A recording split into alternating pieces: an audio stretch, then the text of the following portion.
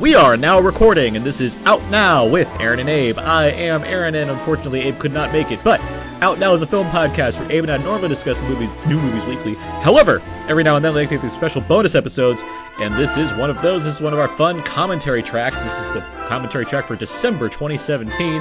That's right, it's been another year of commentary tracks, and this is how we close it, with the annual Star Wars commentary track now.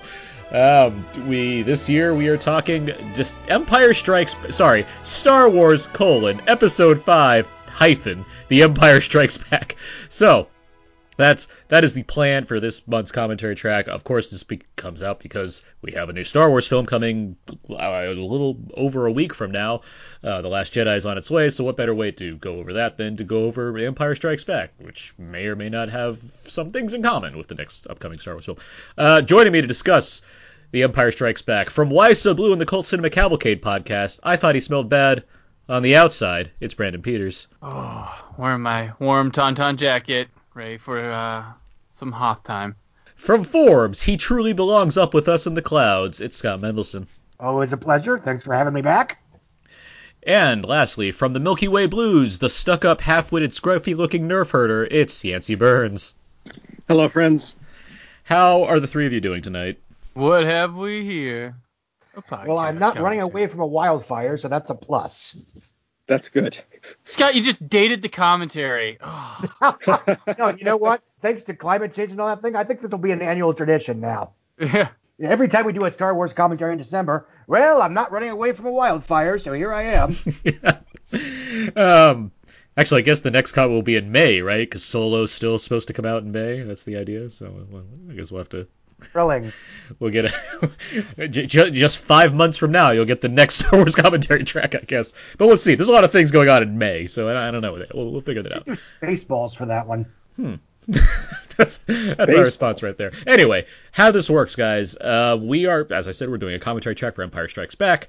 The way this works is Scott, Yancey, Brandon, and that's everybody. We all have the movie currently paused, and we're gonna press play at a certain point and just let it go. We're gonna talk over it while the movie's not, on mute or what have you, because obviously you want to hear us and our insight on a movie we were not involved in making.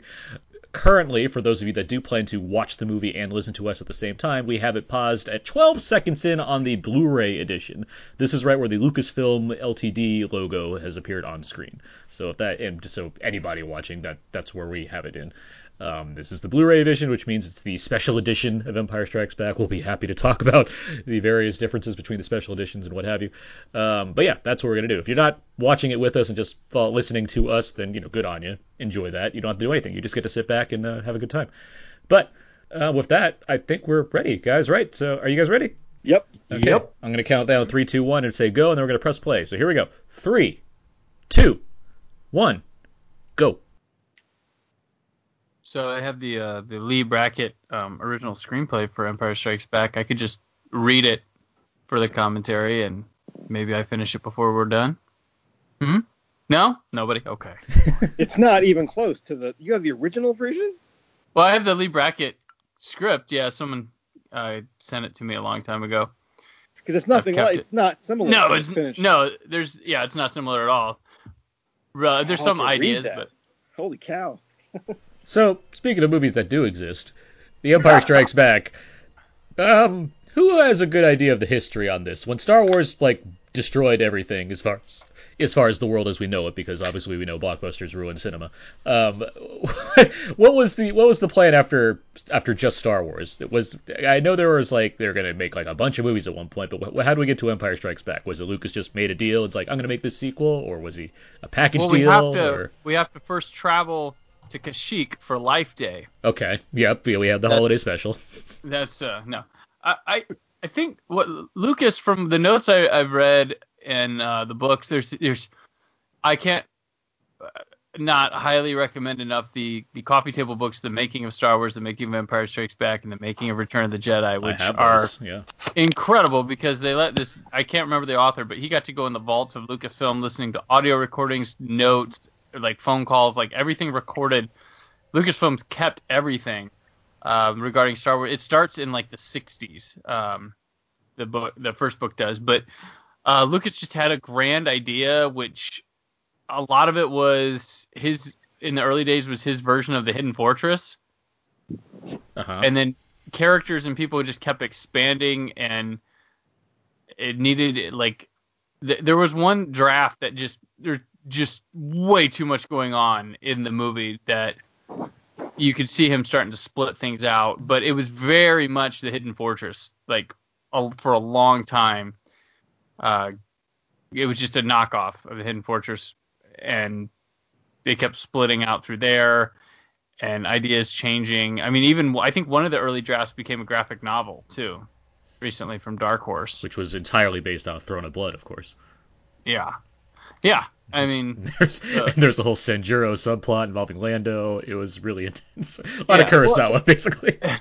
Well, yeah, a lot of Kurosawa, and the funny thing is, today, I mean, you can look at, like, Stranger Things, something like that. We get all the references. They're really easy. They're really thrown out. But, like, back in the day when all you could do is go to a movie and see a film, you missed films. Some films came and they never came back. Like, you could get away with just mixing and hodgepodging things together and no one noticing everything. Well, It felt original. Knew that all Lucas's buddies, like Milius and Spielberg, Oh, yeah. they all would have recognized the Hidden Fortress, I think, in there. Oh, yeah. And that one's, I mean, but, like, general audiences wouldn't be the ones pointing it out. I'd just be like, hey, George, I like the way you did this, this, and this. Let's pause the origins for a second and talk about what we're seeing on screen, just so everyone's like, hey, why aren't they talking about the movie more? Okay, we're on an ice planet. We're on, is it Hoth or is it a moon of Hoth? We all call it Hoth, but is it a moon? Everything's like a moon in these It's universe. it's the system. It's the system of Hoth, It's the right? system. Does this actually have a planet name? I think it is a planet Hoth. I know it's Endor is a forest moon of Endor. Yeah, the forest moon of Endor. Yeah. Which everybody messes up, but I think this is Hoth. Okay. Well, regardless, I think he's right. I think that's true. That's fair enough. Yeah, it's too synonymous with Hoth to not call it Hoth. I like how the star of the movie gets immediately knocked out, right? The first scene of the opening, which I'm always curious, like, because I know there's a lot of things going on with this script. Was that the thing that was planned from the start, or because Mark Hamill got into an accident and had things going on? I think that was the accident, right? That was planned for. Look different. No, it planned from the start, because he shot Corvette Summer after his accident, before this, and he was fine, so there wasn't really, I don't know, there's back and forth on that. So I've heard where it was always there, and I've heard it was added for that reason. Because that's a pretty integral thing as far as how this movie starts out. If you have to plan that, or if you have to suddenly change your entire opening involving, the hero of the series. Yeah. Oh. By the way, I like how this, the movie's old enough where it's like we don't need grand entrances for a hero, so, like, Harrison Ford can just walk in, just kind of take a hat off, be like, hey, I'm here, guys. Like, there's no, like, fanfare, there's no giant score cue, it's just, he's here. There he is. They didn't need to sell him at all. Yeah, it's the biggest movie of all time. Scott? Well, that's one of the things I like about this movie overall is that, now a lot of, the dark and gritty sequel, blah, blah, blah, the second, the lowest point is, cliche, but you have a sequel to the most popular film of all time, and it starts on an incredibly downbeat note, and a very low-key note.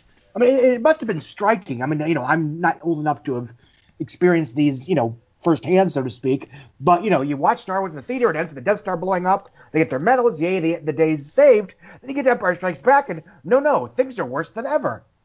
It really is. Dark rebellion. It is. Yeah. Like, it's... Nothing goes right in this movie for them. Yeah. Well, things are going wrong, but also, like, just the scale of this movie just seems so... We'll get to the big, like, battle on Hoth and where you have these the AT-ATs and how, giant they are, and that's something new and fresh. But, like, Star Wars opens with, one giant spaceship being chased by an even bigger spaceship, something you've just never seen before. And this movie's like, okay, there's that spaceship again. It's shooting some little things onto some planet. It's like, okay, it's ice. That's cool. That's a nice change of pace. But it's like, it's really inauspicious.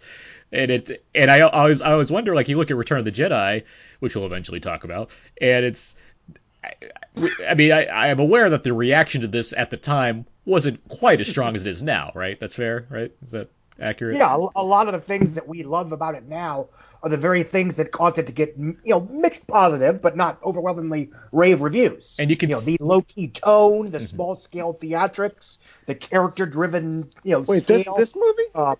at the Yeah. time when it was That's first what- arriving. Hell was crazy about this. Ebert, this got pretty good reviews. I mean, this is Well, Ebert was a champion of these things back way before it was popular. true. I mean, true. Driscoll and Ebert were the ones that would go on talk shows and defend these films from, various Older cultural guard. critics Yeah, I that guess you're whined that, right. oh no, these space movies are ruining cinema. But even Yeah, beyond no, the like critics, like the populace obviously was seeing a different movie and reacting to it than compared to people that were the critical eye respecting what kind of new ventures they were taking for this one. Which is what I'm getting to is where you get to Return of the Jedi, which is instead of like making it doubling down on this kind of stuff, it goes back to the root. It goes back to Star Wars, where it's like here's a Star Destroyer that's matched with a Super Star Destroyer, and here's a giant opening rescue sequence involving all your favorite characters. Like it's really big and bright and colorful, and like really throws you into something that's quote unquote more fun than I think. I think it's a deliberate mirroring of the first one to balance out the story of the three. And it's fun. I want to wrap this point up. I think it's interesting to me when you look at the Pirates of the Caribbean series, where it doesn't do that after Dead Man's Chest, which also starts fairly dark. At World's End starts even darker, where it's like let's hang every kid in the area. Is the most Empire. That movie learned the right lesson from that movie. Learned from this movie very well. Dead Man's Chest, I thought. Didn't lead anywhere, but like. No, but I'm saying without World's End, the response to that one's like, we're not even taking that away. We're gonna make it even worse at the beginning of the third one.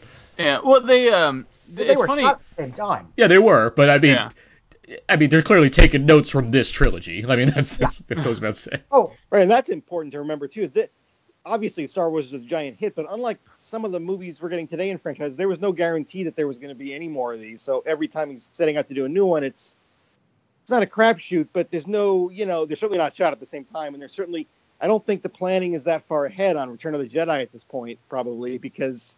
Well, the idea was to the next one, there wasn't going to be the trilogy capper. It was going to be Darth Vader was going to take a bit of a backseat. Boba Fett was going to be more of the big villain, and the Jabba the Hutt stuff was all going to be in the next one. And then kind of got crammed into the opening of Return of the Jedi, and they said, "Hey, we're done. We're going to make it a trilogy." They were going to extend therefore, trilogies became the order of the day for the rest of history. Yeah, but I think it's funny because the first Star Wars is part of this little movement towards the end of the 70s, like Rocky, Star Wars, and then Superman that sort of like brightened up the dour attitude a lot of the big films had. And then Star Wars comes right back with its sequel and fits more with those downer 70s vibes. Well, yeah, I mean, it's the middle of a story, so of course it has the most bad stuff happening. But interesting what you said about Star Wars. I actually think this is a very different beast than the first Star Wars, because the first Star Wars, if that had been a disaster, it would exist. It would be in like a Peter Cushing box set somewhere. It'd be this weird movie that was made in '77. And I think the first Star Wars is the only one in the whole series that really exists as a standalone thing that has a beginning, middle, and end. You don't need any more beyond that. This is a continuation of a story, which is a different thing. I think the first Star Wars is genuinely a movie of some ideas that Lucas had, whereas this is something else entirely. And it's interesting, at least for me, to compare the different kinds of beasts we're talking about, Speaking it's a franchise now. Right. Well, I think there's a case to be made, and that if Star Wars was Lucas's answer to the cynical, somewhat nihilistic film school generation, Scorsese, the Coppola, Apocalypse Now, The Godfather, whatever. Apocalypse Now was afterwards, but then he wrote that, didn't he? Empire. Yeah, absolutely. Yeah, he was supposed to direct that, but he did Star Wars. To a certain extent, you might argue that Empire Strikes Back was partially Lucas saying, "I can make a dark film too." He made THX Home on 3A, which is pretty. Oh, I mean, the end of American Graffiti isn't. His first American two films Graffiti are is my favorite movie of all time. Like I will go to the mat for American Graffiti. It's the greatest movie I've ever seen. But if Star Wars had failed, I think that it would look like just the 70s. Oh yeah, one of those 70s auteur guys decided to make a throwback Flash Gordon film, and if it had failed, the aesthetic would not have caught on. It would be this funky, junky looking, weird movie that this guy made, and it failed. I think it would then fit in very well with the other stuff that was being made by that generation. But as fate would have it, it ended up changing everything. Well, if it failed, the novel Splinter of the Mind's Eye was going to be the low budget Star Wars sequel, to try to see what he could do. Yeah, that's where that came from. Is that Alan Dean Foster was hired to write some and usually back then sequels didn't get as much money. If you look at the Planet of the Apes series, those like went down to because like Battle for the Planet of the Apes cost like $5 to make. And it looks like it. This is a new world after this was a new world here. And he was prepared for a low budget sequel. He was gonna get a sequel made, and he axes Harrison Ford because Harrison Ford was huge and he was gonna be the least expensive to bring back. So it's Princess Leia, Luke, C-3PO, R2-D2, and they crash land on a planet with a whole bunch of new characters. Darth Vader shows up at some point, but that's pretty much it. And it's a very Dagobah-ish planet, going by how it's described. So that was kind of there. But he was ready to keep it going, but the next film was going to be much lower budgeted and try to maybe build. Boy, if that had happened, Lucas, what would he have done? His career would have been totally different. He would have probably gone off and done art movies for the rest of his life. Right, totally different thing, He would have directed. Yeah, he probably would. He probably would have stuff, Yeah, he would have more directorial efforts, not the gap between 77 and 99. We've when he becomes more of a Walt Disney figure, I think that's what happens here. Is he starts to see things from a Disney perspective of overseeing the whole thing, Well, getting to what you were saying, I think you're right in that if Star Wars had tanked, it basically would have been George Lucas's Pirates. Right. Yeah. Yep. Exactly. Right. Exactly. We're talking over a lot of this movie, which is fine. I like this conversation. I just want to point out there's so like because I'm glad you're doing this just because it's going to be me just fawning over how great some of this stuff is. But I mean, the Wampa stuff, the Han Solo walking out, being like, "I'll see you," and like he's just going out. He's like, I have this platonic love with Luke. I need to go save my boy. Like just like the way everyone's acting here is so like I need him to owe me too. Yeah. Like, we'll talk about this as we go on, but Harrison Ford, he's doing fantastic work in this movie. Like, this is such a great Han Solo movie. Over the first Star Wars, Harrison Ford is 5 times the better actor in this one. Already, you can tell he's already improved so much. They all are. How much credit you gotta give Mark Hamill? He's acting with a puppet, like 2 puppets. On a soundstage, most of this movie. Oh yeah, Ford is improving on what's already a great character, but like Hamill gets I don't know. Harrison Ford gives maybe the best performance here, but Mark Hamill's doing a really good job of taking what was a whiny farm boy in the first movie and making them this kind of introspective but still really excited guy that wants to like rush to learn something but realizes some really dark stuff. Like he's grappling with a lot of different emotions in this movie. Frank Oz brought Yoda to life, but if it's not for Mark Hamill, we don't believe for sure a lot of it. So I mean, it's on Hamill too. You gotta. I know we're getting ahead of ourselves, or at least I'm getting ahead of ourselves here. But you gotta imagine, like in today's franchise world, when things are so controlled to make sure that everything is a success, which of course Scott knows more about. I can't imagine Lucas saying, "Oh, the second one, 45 minutes of it is going to be Luke on a planet with this little Zen master guy. They're just going to be talking about philosophy, and nothing else is going to really happen." It would never fly, and yet it's such a special, integral part of this movie, which I think is a tribute to, at least to some degree, to the singular imagination of George Lucas, which I miss. But I think to a certain extent you can get away with that now because of this film. I mean, I would argue that there's a lot of sequels that do the split off thing. How to Train Your Dragon 2, where Hiccup spends a good chunk of the movie, meeting his mother and just talking about, why she left and, yada, yada, yada. Guardians of the Galaxy 2, where they get split up into sections and, our lead spent a lot of the time on Kurt Russell's, weirdo planet, just chit-chatting and, learning about each other. Think about you're right. Luke in this movie is go, go, go. I want to save my friends. I want to become a Jedi. You've got a character, and that's the audience. It's go, go, go. I want to see the rest of this amazing, exciting. And then you got Yoda coming and saying, no. We're going to slow it down or examine what you're thinking. It's not about rushing. That's a ballsy thing to do. It's a courageous thing to do. And it obviously means a lot to Lucas as an artist. It helps that you have the most charismatic actor in the world at that time on the other side of the story, like having all kinds of fun in space, having space chases, getting in fights with bounty hunters, meeting Billy D. Williams. I mean, like all of those things add up. But those Yoda scenes are my favorite in the movie. Those scenes are spellbinding to me. I'll point out exactly what my favorite scene in this movie is because it is great. And there's a lot of contention. That's for damn sure. This movie. By the way, can we talk about for a second that Han grabbed a lightsaber and cut open an animal and they put themselves inside of it? Because I don't think we really talk about this nearly enough about like how the kind of shelter that requires for that to happen in a mainstream movie for kids. That's what they just did. He pulls those guts out pretty quick. He does. I don't think not enough people, because I didn't certainly realize this until like I was a little bit older when I initially saw it. It was like, oh, they're inside of this creature right now. Like that's what they're doing. Well, there was a toy, a Tauntaun came out where you could slip Luke into the belly. It's a very strange thing to be doing. But I love the Think Geek Tauntaun sleeping bag. I think that was like the hilarious April Fool's gag that became a real thing because people thought it was real and wanted it so much. Well, now they're making Hoth winter jackets that just. Oh yeah, I saw that. A line of those from Columbia, right? Like the Columbia jackets. Yeah. There's like a Han Solo jacket. There's one like Leia's, and there's one like the ground soldiers have. Uh-huh. We had to deal with nothing. Not that I'm that old, but I was old enough to see this as a little kid, and like the level of sophistication of Star Wars junk in 1980 was so low. I mean, like I just said, the Tauntaun was a slit on the belly of the guy, and you stick in Luke, and there's no guts, there's no blood. It's like, and that was an effective thing, you know.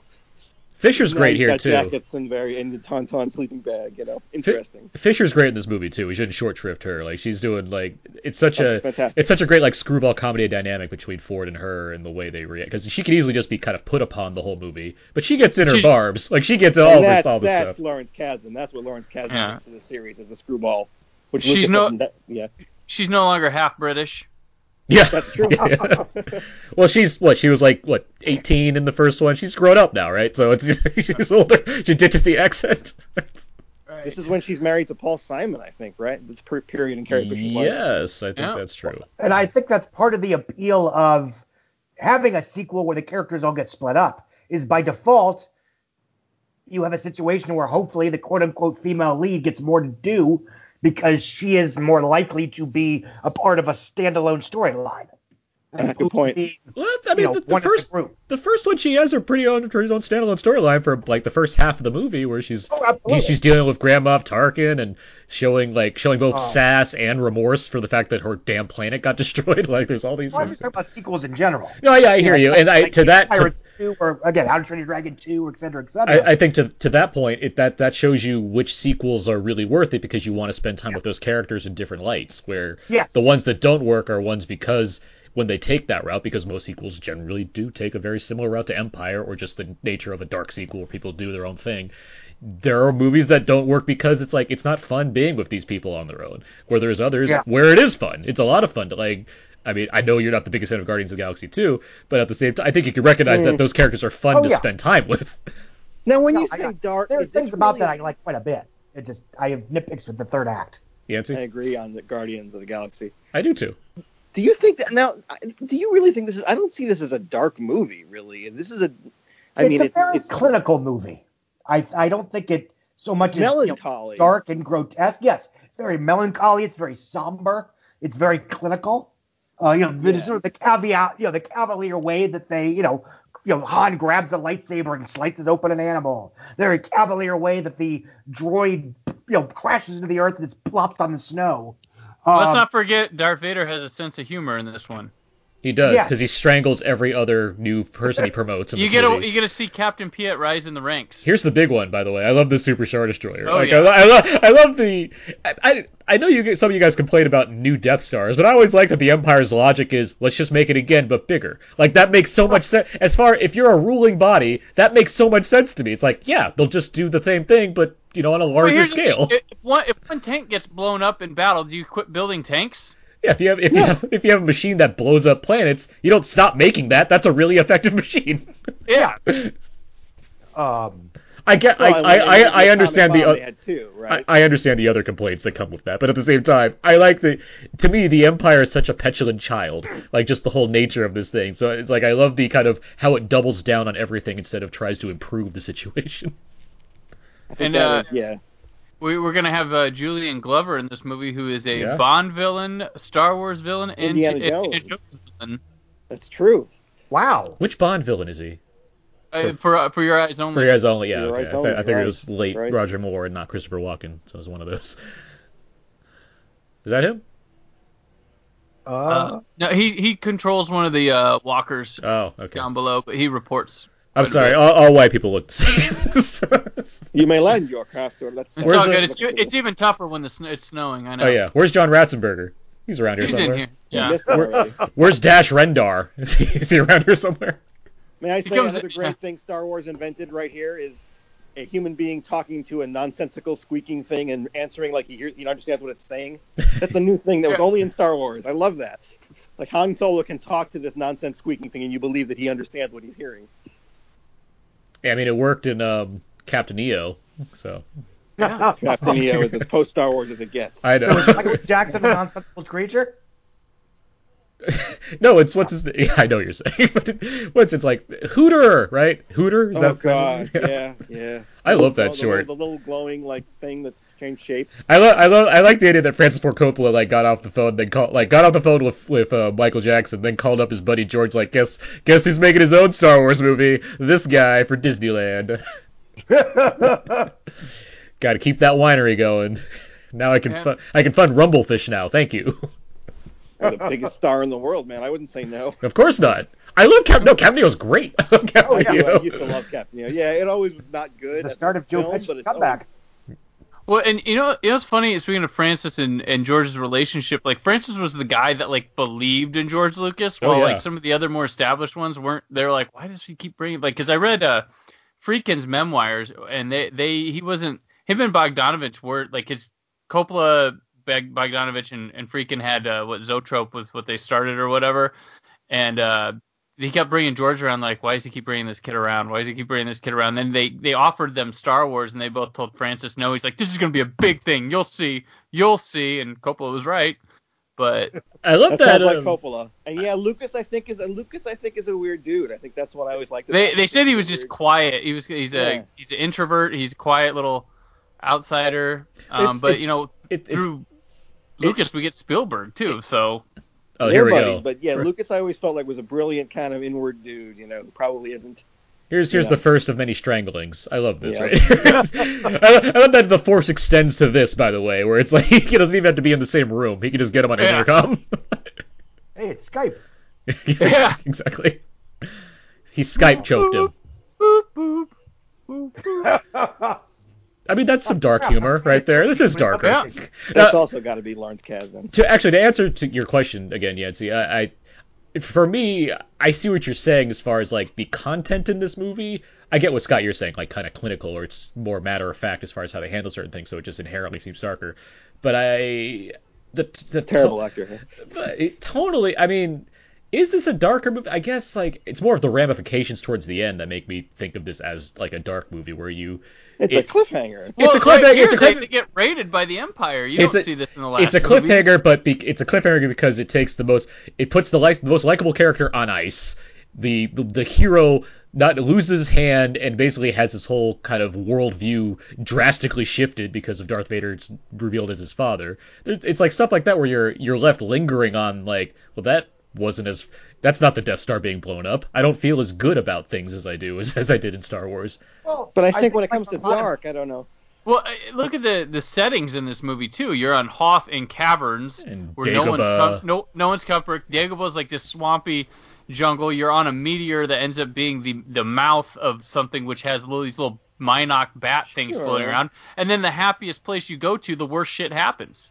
And there's a traitor in the midst, a guy who sells himself as true, being... but I mean that means that the middle act of any story is the dark act, which I guess is true because things are going down. Yeah, it generally is. You have to knock your heroes down before you bring them back. The movie doesn't lose its effervescence. It's still more than anything else just a really joyful, enjoyable. Of course, there's a reason this is the most beloved trilogy. I mean, because these movies are so much whiz bang wonder fun. I mean, it's all right there in front of you. But I mean, the next one has dark stuff, like all that stuff with the Emperor and Luke and Vader together in the throne room is quite, dark as well. It's almost darker than stuff in this movie. But I think Dak just said he's going to live forever. Anyway, I think the spoiler, he will not. Yeah, I guess, I mean, you're saying dark. I think when you say dark, I mean, I think the implication might read as it's nihilistic, which this film certainly isn't. I don't think no one's going that far when they say that. But I think compared to Star Wars and Return of the Jedi, which those are lighter films than what goes on in this movie. They're all of the same ilk. Like they're all. It's not as dark as Revenge of the Sith. That's the darkest one by far. We have to agree on that one, right? Yeah. and I think the best. Sorry, I had to say it. Yeah, Scott's with you on that one.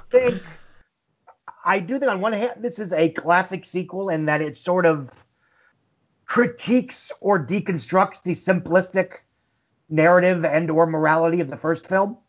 You know, the first one's a very primal good versus evil. The farm boy rescues the princess and the rogue tags along and turns good at the end and they kill the bad guy. This one deals with the consequences of those actions. And it deals with it in a more, in a less tidy fashion. I also think that the first Star Wars, after the first space battle, the shootout above the up until Princess Leia is captured, and then afterwards, for a good probably 40 minutes or so, give or take. There he is. Okay. It's a pretty, I'm not going to say it's grim, but it's a very clinical movie. It's stuff with R2-D2 and C-3PO lost in the desert.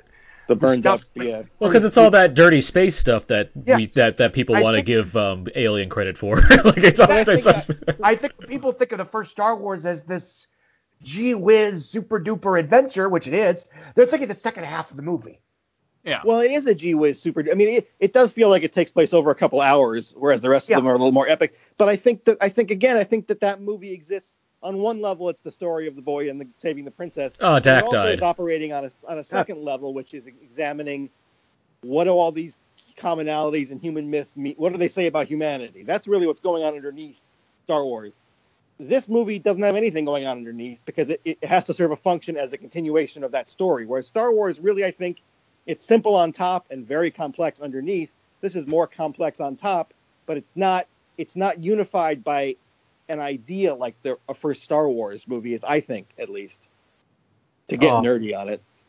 I also think it's quite impressive that this film has by far its biggest action sequence right in the first act. Yeah. True. Well, it's one of the more memorable ones of this series because we keep every video game in Star Wars pretty much has a AT-AT versus a snow speeder using a harpoon to take it down. Like that's very common with toys and everything.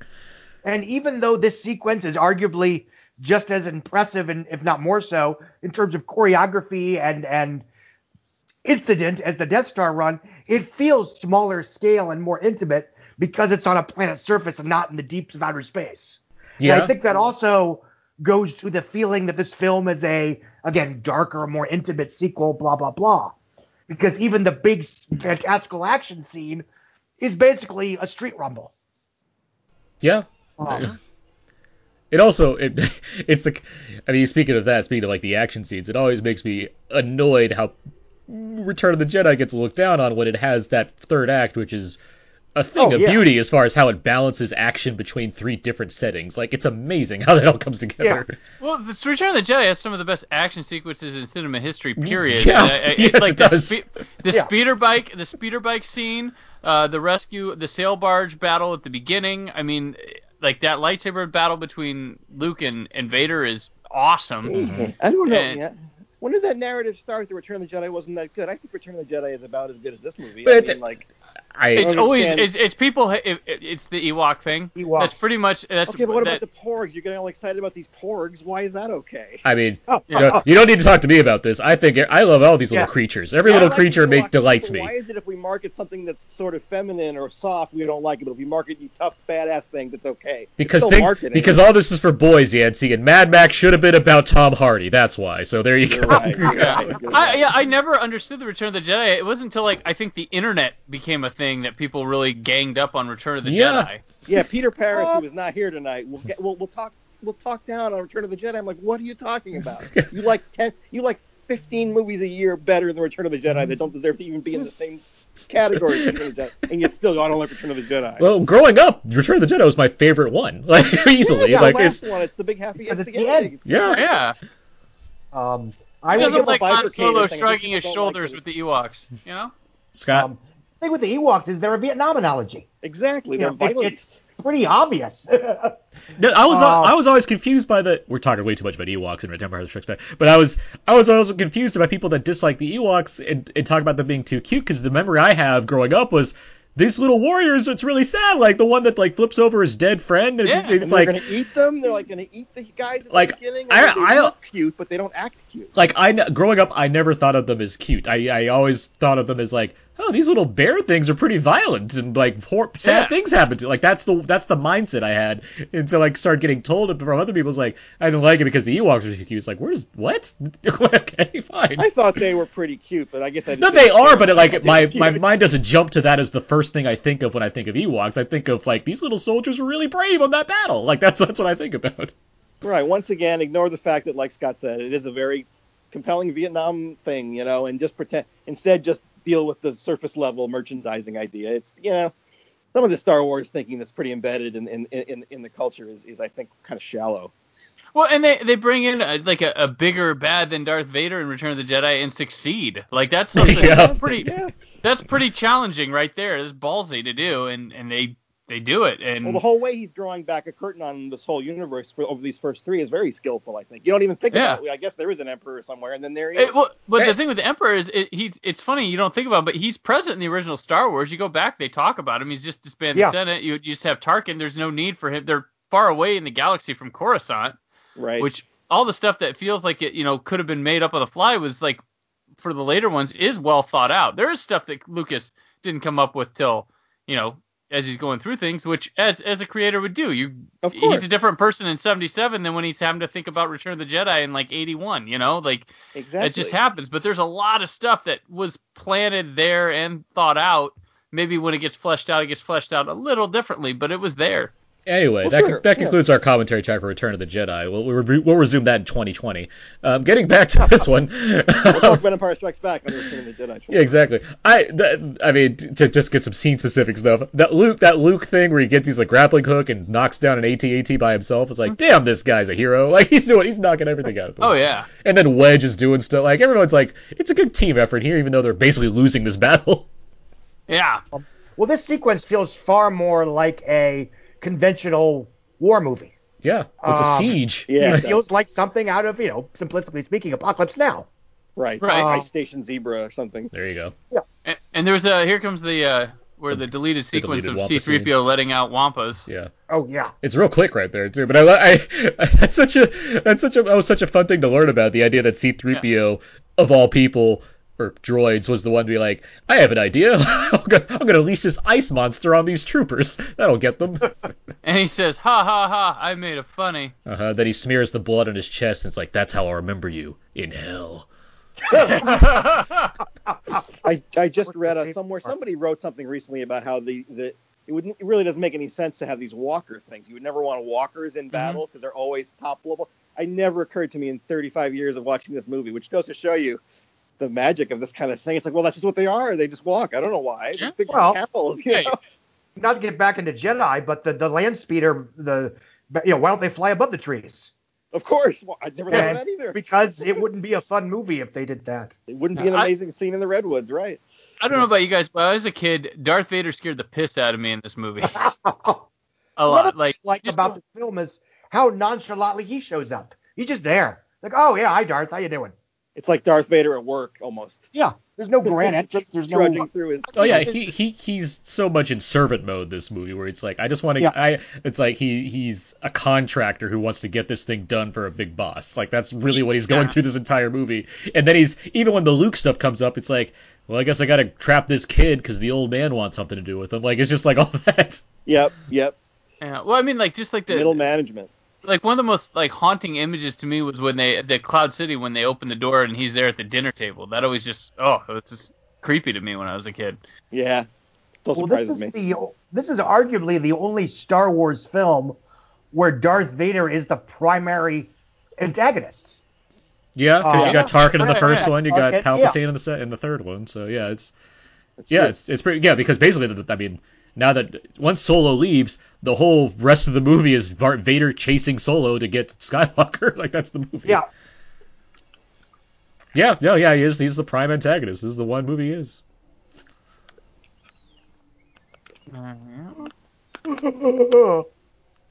They're taking off. They're really moving pretty slowly, given that the Empire's invaded the whole base. But all right, it's fine.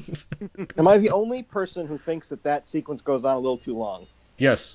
No, I agree with you. Which sequence? Like the siege or the just the whole sequence on the snow planet and the battle. I feel like the simplicity of the whiteness. It just feels like about 5 minutes too much of that. I'm always a little tired by the end of that. I mean, battle. I would say you should be. It was a grueling battle. I would say no. Like when I was I agree with it. Now I don't look at it as that much because I'm just kind of admiring so much about the movie. But when I was growing up, that's another reason why Return of the Jedi appealed to me more. This movie's slower. It is. It's a slower film. Like we know the colors that are coming in this movie, so we're anxious. I'm always anxious to get off of Hoth and get off to Dagobah. That's like for me the best part. You get off sooner. I mean, in Return of the Jedi, when you get off of Tatooine, there's not much movie left, to be honest. Yes. It's like halfway through, right? It's pretty quick on the Forest Moon, but here it's it's shorter. I believe in. Well, we're 36 minutes into this, so there's another 2 hours left, or excuse me, another 90 minutes left. And I lost my train of thought, so somebody else take over. There's a lot of Star Destroyers about to fly into each other. Yes. Almost the whole. Take evasive action. They broke them off into like it's almost everybody from the first movie is in this group, and then Luke and R2, who barely is a character at all, are separated. It's a strange way to put Luke in a different frame of mind, and to put us in a different frame of mind about him. These become the heroes of this movie, while Luke basically goes to school. Two things. Hey. Let's not dismiss R2D2. He's the chosen one after all. No, of course not. But almost everybody. See the Neville of the series is in this. Everybody that's fun in the first movie is in this cockpit right now. Yeah. No, Luke is not. I mean, once he gets to Yoda, he's still having kind of fun because R2's doing stuff and Yoda's. Of course, it's fun, but I mean, Yoda's being a little cranky and dickish. But after that happens, then it's pretty sad Luke stuff. But yeah, all this is just super fun the whole time. And this is where it gets into Howard Hawks. Yeah, I like the. This one makes right here we see Han Solo putting his money where his mouth is because we only hear about what like a good pilot he is in the first one. You don't really have any scenes showcasing what a fantastic pilot he is. He just hits light speed. In this one, you get to see cool maneuvers, escaping the Empire. Like it really shows off. I remember liking as a kid, even as a kid, I remember liking the fact that he had sort of grown in between the movies. He was now kind of a respectable guy, Han Solo, to a certain degree. I remember thinking that was pretty cool. And I think that's sort of disappointing that they took him so far back to being the original Han Solo in The Force Awakens, because even in between these two movies, they allowed him to. What? No, I say agreed. That's one of my big issues with that film. Yeah, but too easy. Yeah. I mean, a character sense, I get it. That's how he copes, and that's how he mourns, and that's how he grieves.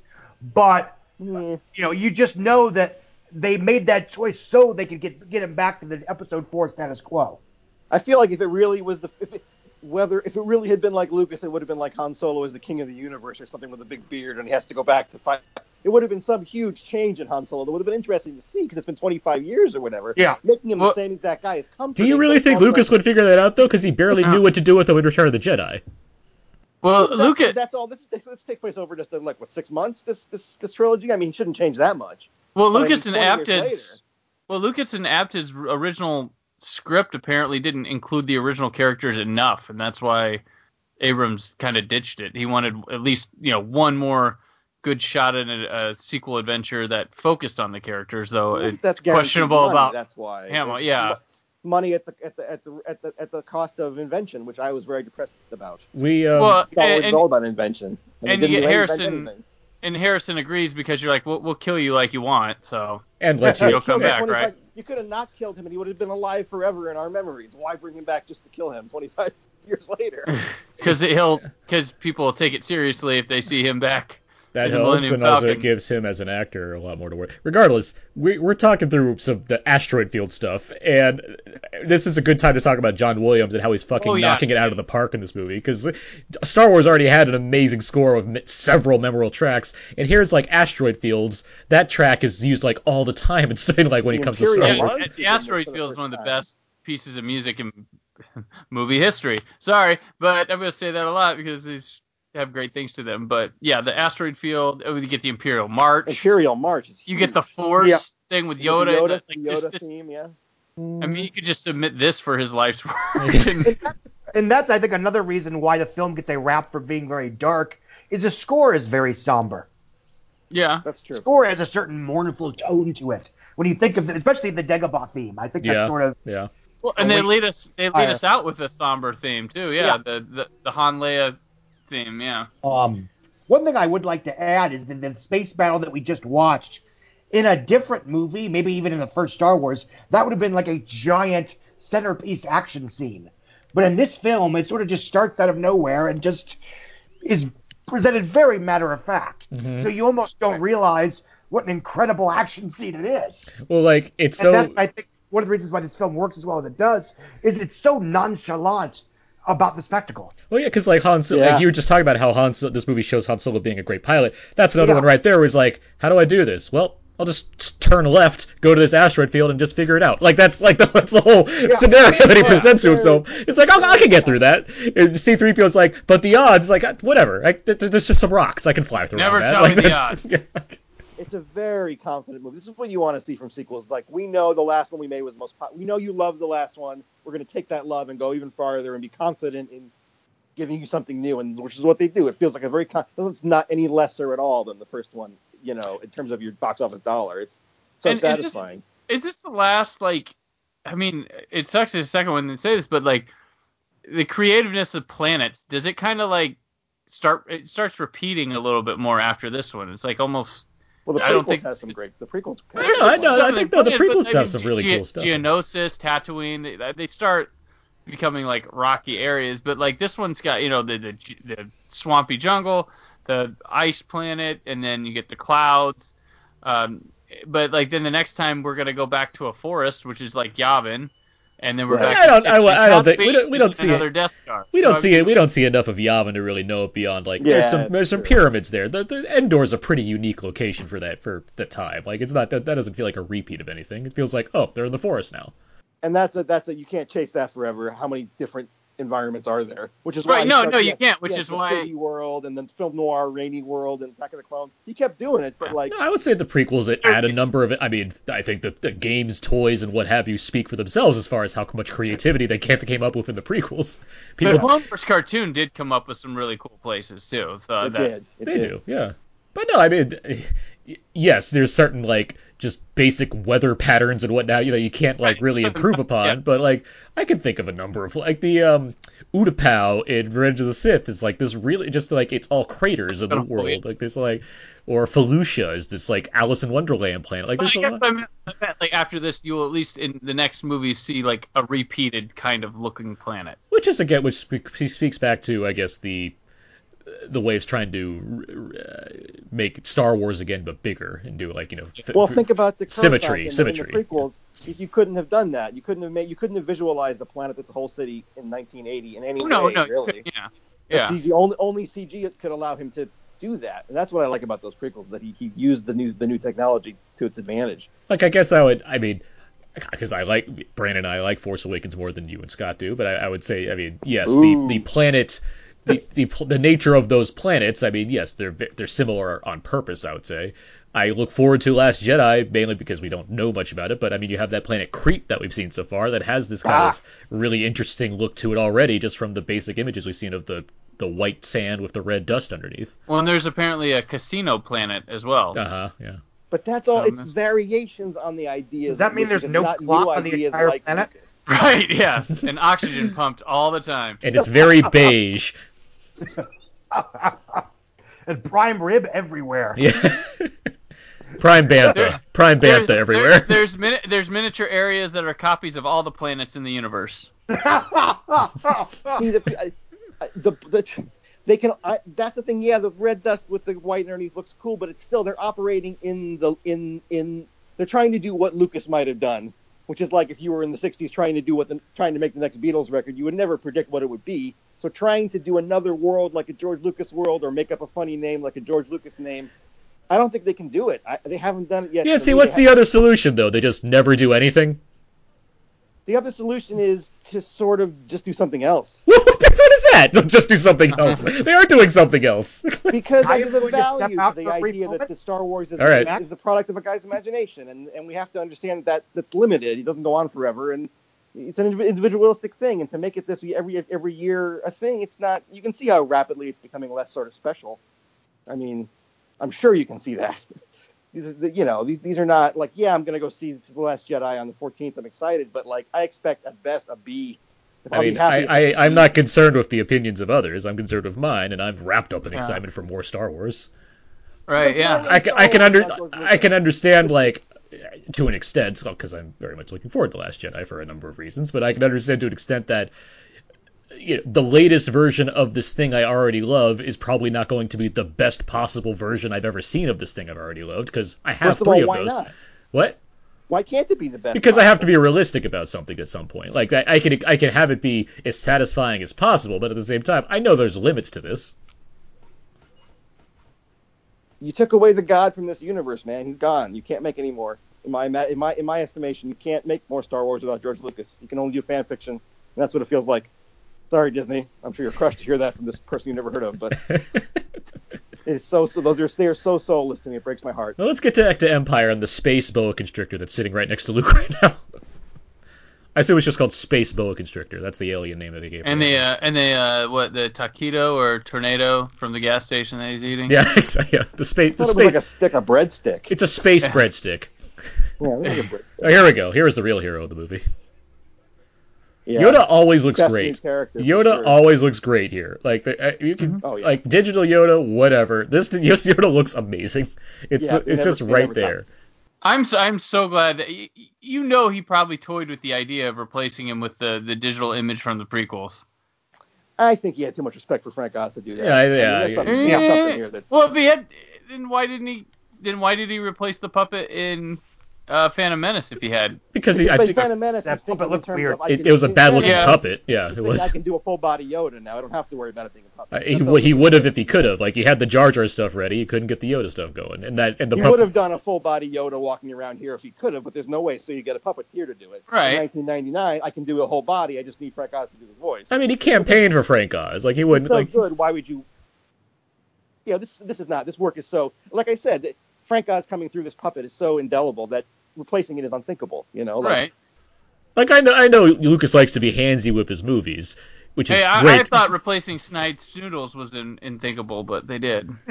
That's in our 2020 commentary track, man. We can talk all about Jabba the Hutt's. All right. We can do a whole podcast on Jabba the Hutt's palace. I mean, let's face it, there's a lot of stuff to work with there. I'll tell you what movie making, like, nowadays, it's weird. We take for granted, like, Yoda's just here. We don't get a whole lot on him. Oh, he trained Obi-Wan. But, like, nowadays, people watch these movies and ask, like, a jillion questions that don't need to be answered and aren't important about these things. But, like, old movies get away with, like, I don't understand it. Like, and then we get these, like, drawn out, pointless origin movies like Scott has written about many times because of people asking dumb questions like that don't need to be asked. Like, Yoda's he's here. He's just Jedi Master. He's from the old days. The movies have turned into sports for a lot of people. It's not about accepting that this is a story that's being told to me by another human being. It's more about, this has to have absolute verisimilitude in every way, and if I can spot anything that doesn't seem real, then I'm gonna nail the creator for it. Instead of going, well, he's telling a story, he kind of messed up there, but he's back now.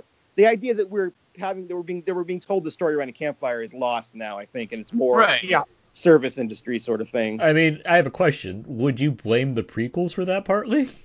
I mean, because those do exactly what we're talking about. They fill in all the backstory in a way, regardless of how much you like the prequels. Things like midi-chlorians and whatnot, that does seem like going overboard to a point. But it's him. It's George Lucas. He's just so good at this stuff that it's a pleasure to watch. And when he misfires once for every 10 times he gets it right, in my opinion, in those movies, even though I know that's not the popular opinion. So it's like, in that case, and also I think they're reflexive, is that the word? I think those are the movies made by the guy who made the first three and that helps, really hugely successful.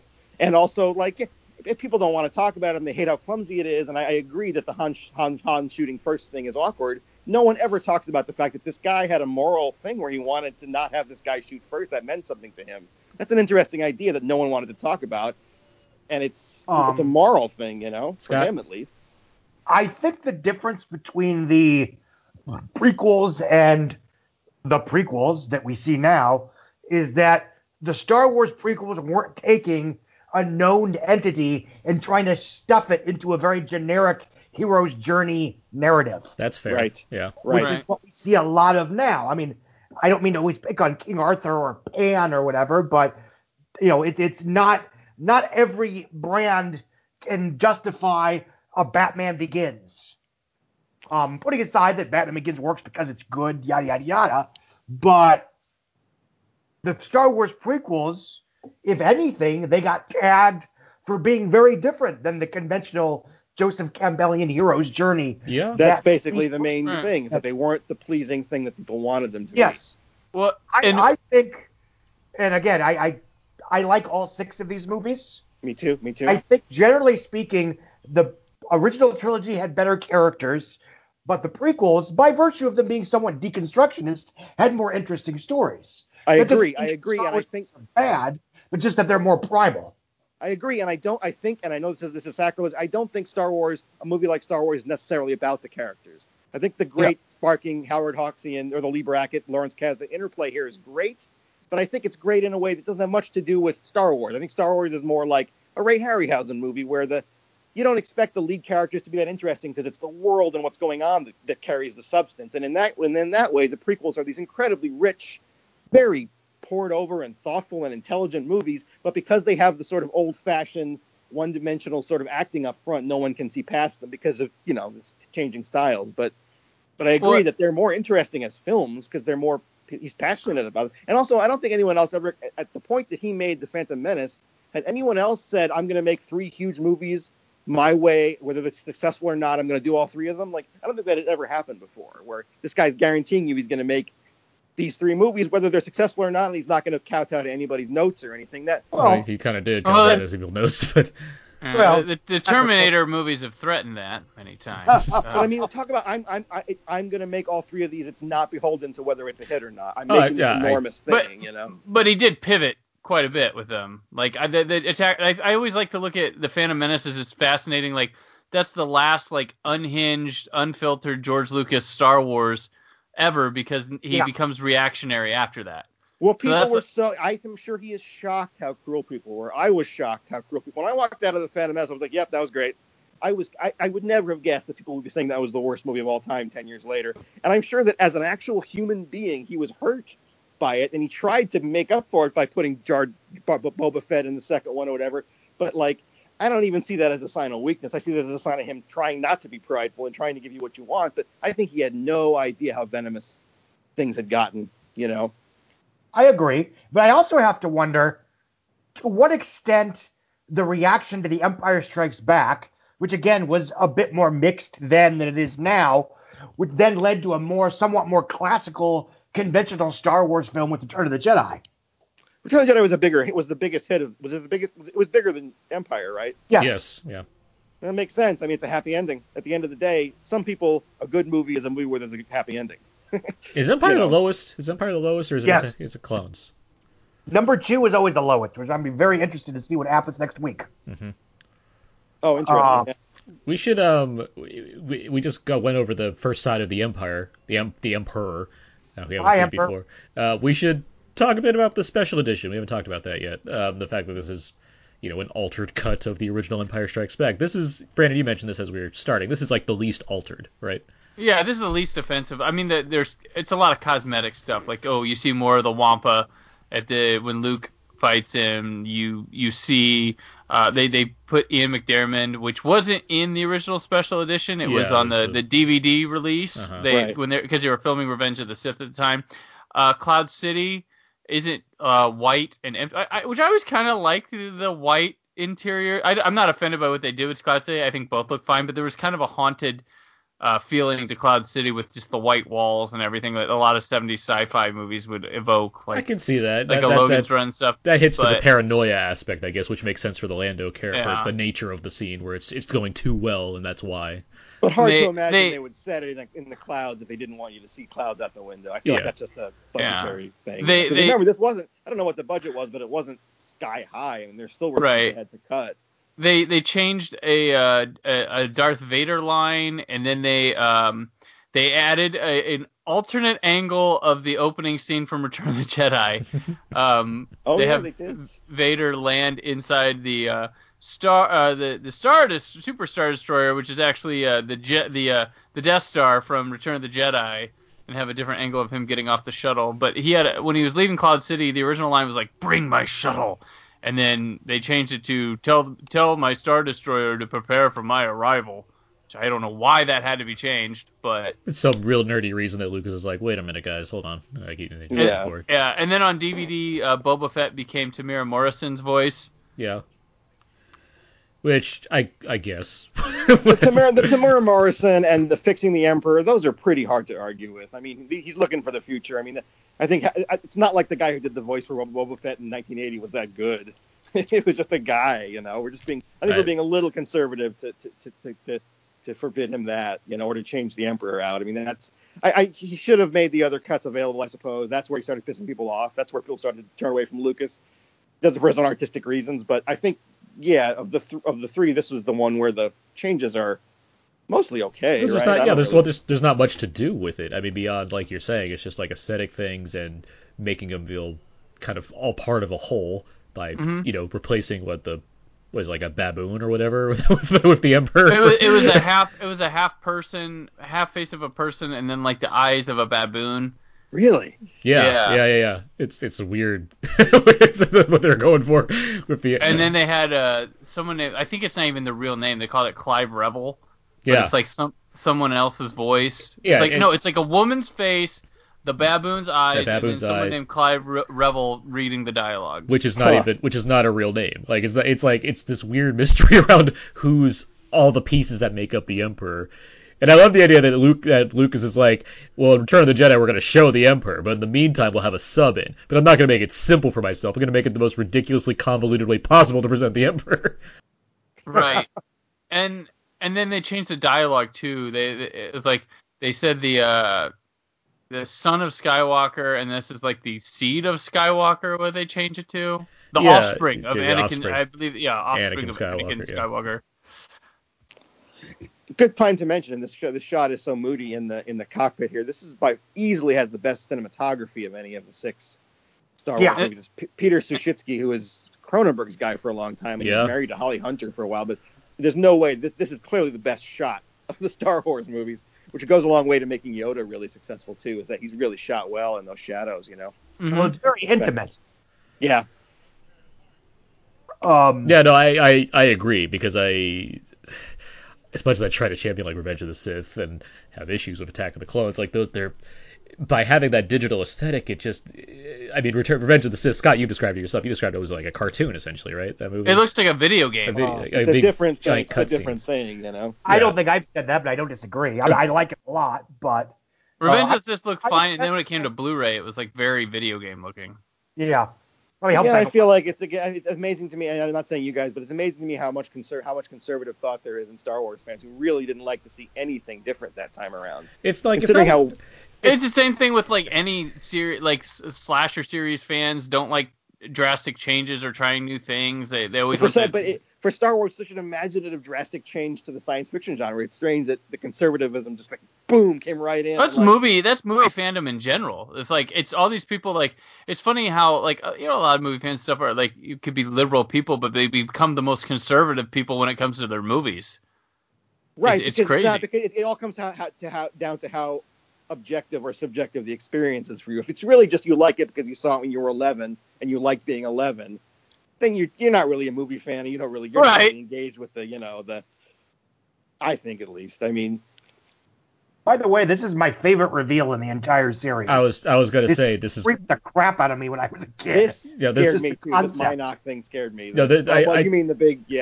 I said to you guys that my favorite scene by far in this movie is coming up, and that this is it right here. You could describe Star Wars with this scene. This is okay. Yes, this could be the one scene you could show. Everything about Star Wars is contained here, as far as the pulpiness, the drama, the suspense, the action, everything the excitement, but a lightsaber, the humor. That's my favorite scene. But we'll get to that later. Yeah. Just the creativity of this right here, where it's like it goes like it just the situation escalates so much, and then the final reveal of what's going on is just amazing. Like it's just such a cool thing. Oh, it's fantastic. Right here, it's like, what's happening? Is it's collapsing? I don't know. Like seeing this for the first time, and then it's like, oh, there's a giant space worm. That's what they're inside of. Do you guys think that these? Sorry. Yeah. See what? Do you guys think, I'm just watching this sequence, do you guys think that the fact that a movie like this made in 1980 it's I don't want to say a patchwork, but we're constantly seeing different techniques. You're seeing a miniature, you're seeing them being rocked on a hydraulic thing, then you're seeing another hand puppet as the space worm coming out of the slug. I think now no one, because we know that it's all CGI, no one even puts any thought into how they did various things. But in these Star Wars movies, especially these first three, it really is like it's stop motion for the Tauntauns, then it's a puppet for this, and then it's a rear screen for this. And there's something very, I don't know. There's something very. It was the movie magic of like how they do that, and that's how a lot of us became big fans, because we were like, I want to know how they did that, and so we'd do our research. We'd learn who effects people were and miniature like model makers, people like that. That Yoda is so dead right there, by the way. Yeah. But no, that's what happened. Today's movie magic is different. I'll tell you what, like. There's a lot of things we couldn't have with CG, and I think, there's a lot of hard work that goes into CG, and sometimes, I'll be impressed when I find out something I'm watching was CG. There's a lot of stuff I can see that I'm like, oh, that's CG, and then you find out, something wasn't CG, or something was CG and you had no idea. It's still there. It's just, it's different, and it's not as frequent as how did they do that? You have to be told, oh, guess what, we did that, rather than... I think the illusion is so complete that there's no way for a sort of Sunday morning, enthusiast to get their fingers into it. It's so Oh, sorry. Go ahead. It's why I love David Fincher films. I mean, that's the ultimate example for me, as far as, or even Christopher Nolan to an extent, as far as Zemeckis too. Zemeckis. I mean, yeah. I guess now too, because he's going back to live action, so you see something like Allied, which probably does have a lot more effects than you'd expect. CGI? What? Beowulf with CGI? No. No, but like, what I'm saying is, I mean, speak to Brandon, what you were saying as far as kind of the movies that you don't realize have so much CG, where you can look at something like Dunkirk or look at Zodiac, and those movies that are heavily using the CG, but it's just the realism of the scene doesn't like make it seem so fantastical, so it doesn't register to you as like something that you would have to use this technique to make work. Where so many other films these days, I'm happy to be impressed to an extent by how the CG works, and often not because of how the physics just go out the window because of how reliant they are on CG things, where, there's not much to give credit to. It's the same argument I've been making with a lot of kind of historical period films these days, like costume dramas, where I don't see bad versions of these, so why should I still be impressed by the costume design in this movie? Like, it doesn't really... No one ever makes rough around the edges movies anymore. Yeah, so why be? Everything's polished. So even the worst movie is polished. Yeah, there's a space iguana. Sorry, there's a space iguana. I think there's a lot of calculation nowadays. Like, it's all, they've been through, a lot of movies have been through we've been through the periods where people took chances and stuff and learned. There's we've got over 100 years of movie making to learn from with things. So a lot of some of the more known genres and stuff are calculated. When it comes to big movies like this, and even small movies, there's no scrappiness to be found. And I think that's why people start falling out of love with movies and start thinking TV is so much better, because, like you're saying, everything is so safe that there's no sense of discovery anymore. It's so rare. When TV's got the benefit right now is that you never expected TV to be as good. So once that wears off, then... Right, TV was terrible most of the time, and then it got good about 20 years ago, and, but it's true. It's true. I think that's a big problem with big budget films in general right now. The very idea of seeing something amazing on screen is now status quo.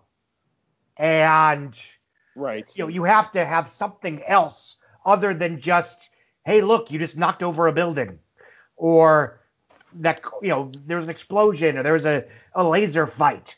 I also think to a certain extent that CGI effects often become sort of the patsy for unsatisfying cinematic experiences. Yeah, of course. Right. Yeah, it's screenplays. It's not CG.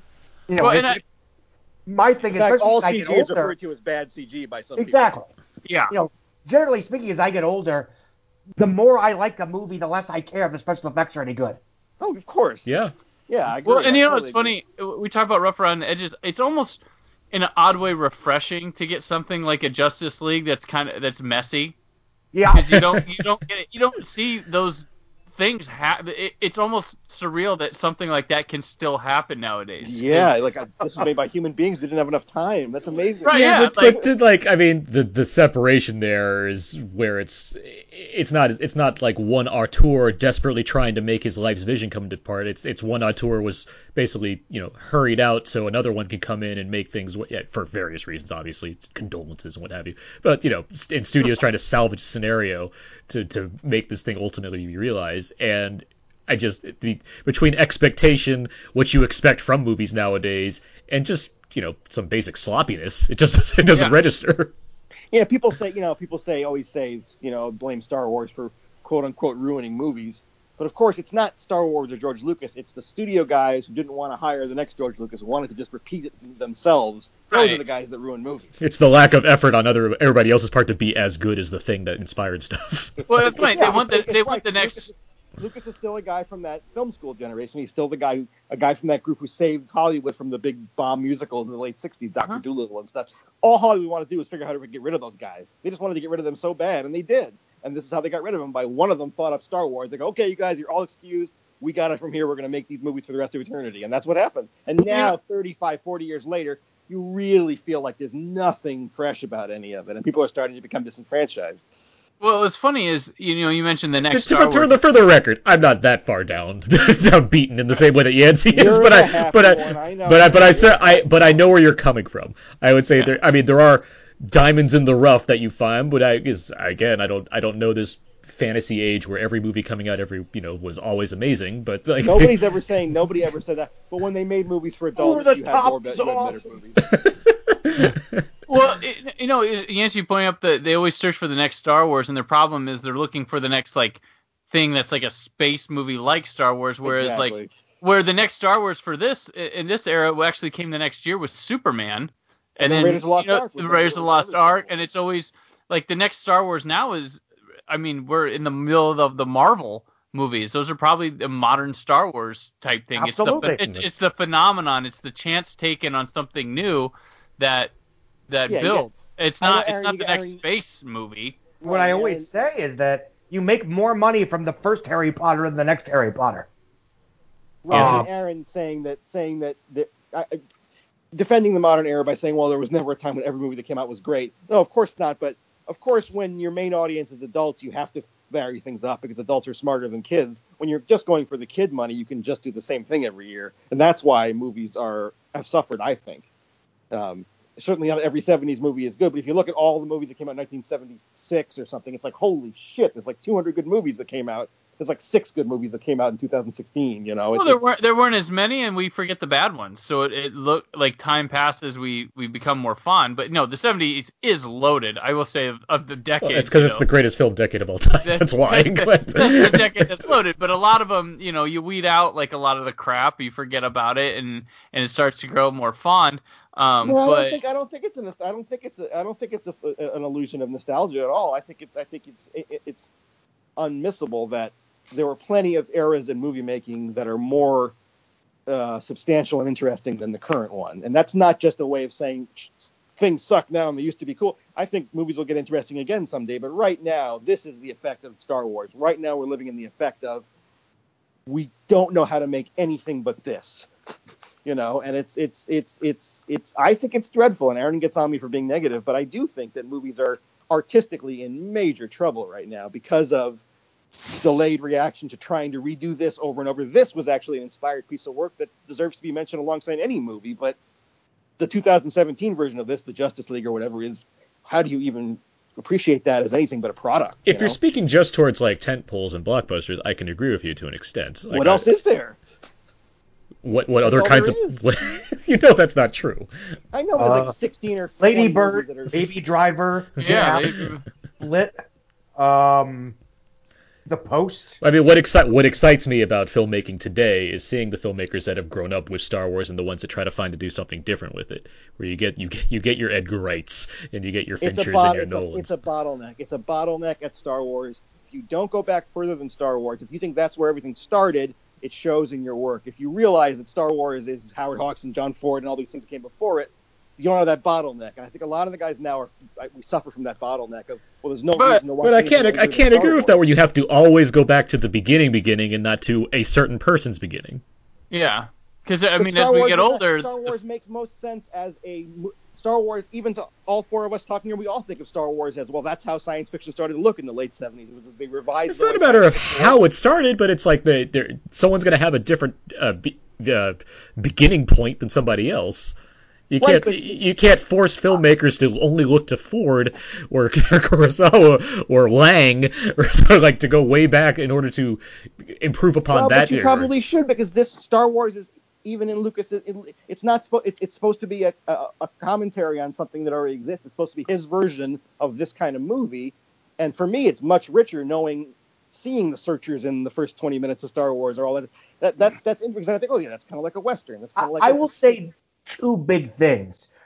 First of all, we get plenty of non-franchisee, non-tentpole films every week, every other week at the multiplex. Unfortunately, in the last 3 or 4 years, especially in the last 2 years, with the advance of Netflix and VOD and post-theatrical viewing options, it's been harder and harder for people to get people into the theaters to see the Miss Sloans, to see the Edge of 17s, to see the, It Comes at Night, the Mothers, the Posts, the Ladybirds, the Spotlights. That stuff still gets made, but it is that much more challenging for those films to make money in theaters.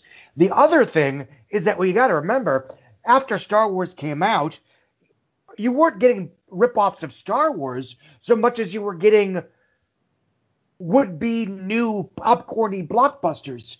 Whether those films were good or bad, Ghostbusters was an original film. Raiders of the Lost Ark was an original film. Back to the Future was an original film. Beverly Hills Cop was original. Even Roger Rabbit, which took IP and put them into an original story. It really wasn't until Batman in 1989 where Hollywood realized, holy crap, we can mine the past. We can mine stuff that we already have the rights to make a movie that people already want to see because they like the characters. Right. And even that, late in the 90s, where we had, films that, they were adaptations, but, Clear and Present Danger was a good and thoughtful, character-driven thriller. True Lies, Quiz Show, Pulp Fiction, The Lion King, Ed Wood, Copycat, Seven. I think it really wasn't until the mid-2000s where two things happened. Hollywood saw the appeal of the global worldwide blockbuster where you could spend $200 million and maybe make $1 billion, or even make $800 million, and you got to the point where it was feasible economically to make a film that was basically nonstop spectacle. So as a result, you didn't have to spend running time on character development and plot and old school storytelling, because you could have one 15-minute action scene after another.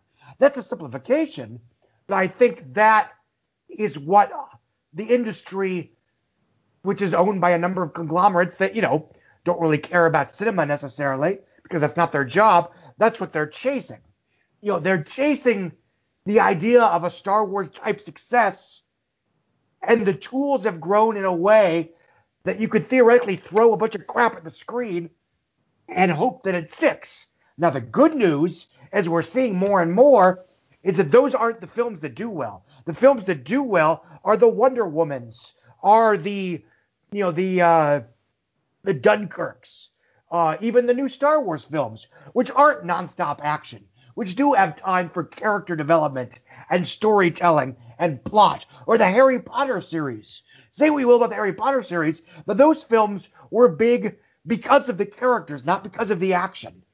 And that, I think once Hollywood figures that out again, I think in the long run they'll be okay. I do think there is a problem in that they spent 15 years teaching moviegoers that the only thing worth seeing in theaters was a tentpole. So even when they get, they become to realize that, there is money to be made in these mid-budget studio programmers, will the audiences come back? And wow, that took longer than I thought I would. I apologize. It's fine. It was good. We need to. We should get back to Empire Strikes Back while the listeners are like, when is Scott going to stop lecturing us? Wait. It's a perfect example of a film that is a character-driven drama that happens to have a few action scenes. We had the Bounty Hunters recently. Which, we did.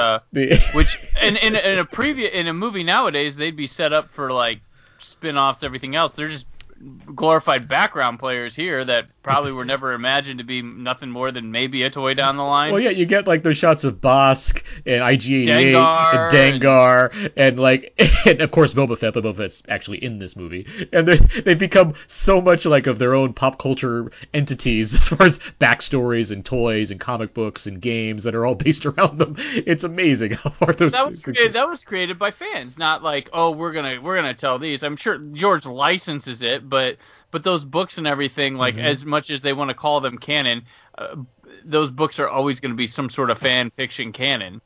But I love that it's just throwaway costume designs. Was like, this guy has bandages around him, and we have an extra creature mask. It almost defeats the purpose to then do a whole backstory, because the whole idea is, here's a bunch of weird-looking creatures. This whole universe is full of weird-looking creatures. Yeah, there's no backstory to that creature. He's just a creature. And that's, nowadays, gotta know where he came from. But that said, it's there. But why did Bosk come here? But that said, it's only extended universe stuff. It's not like Luke. It's not like they made an actual movie about Bosk. It's just stuff because people's like, well, what if? They ask what if, and they get it. It's the Star Trek thing. It's the Star Trek thing of, you want your escapism to be so convincing and so complete that you can actually escape into it forever and never see anything that seems not completed or half-assed.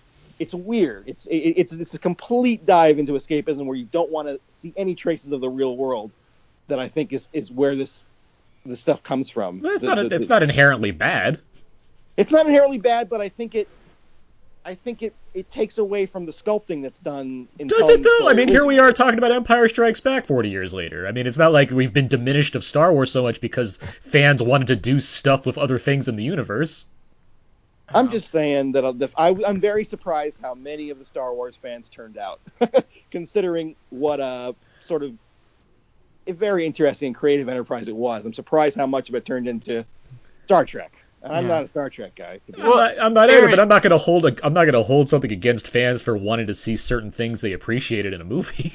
Well, I am going to hold it against them when the guy who created it gets basically pushed out because the fans are so upset he tried something else. George Lucas is still alive. He's sitting up in San Anselmo doing nothing. Like, you're making Star Wars movies without him. It makes no sense. He's not doing nothing. He's building his whole community full of diverse populations to stick it to the rich white people. I'm happy about that. But... Oh, he's great. He's making movies to show Francis Coppola and nobody else, I guess, in his garage. Brandon, were you going to ask me something? I was going to say, Aaron, we were talking about, like, do you think the prequels are to blame for the over-explanation of things? But I don't know about those, but I would think maybe you could point more towards, like, the Batman Begins, where it has to show where everything's practical and how he learned his fighting moves and all this and that it works for that movie. I love that it's a valid Batman story, but then everybody had to know, like, we have to know how King Arthur got his got to the... I don't know, shouldn't we blame Mask of Zorro then, Scott?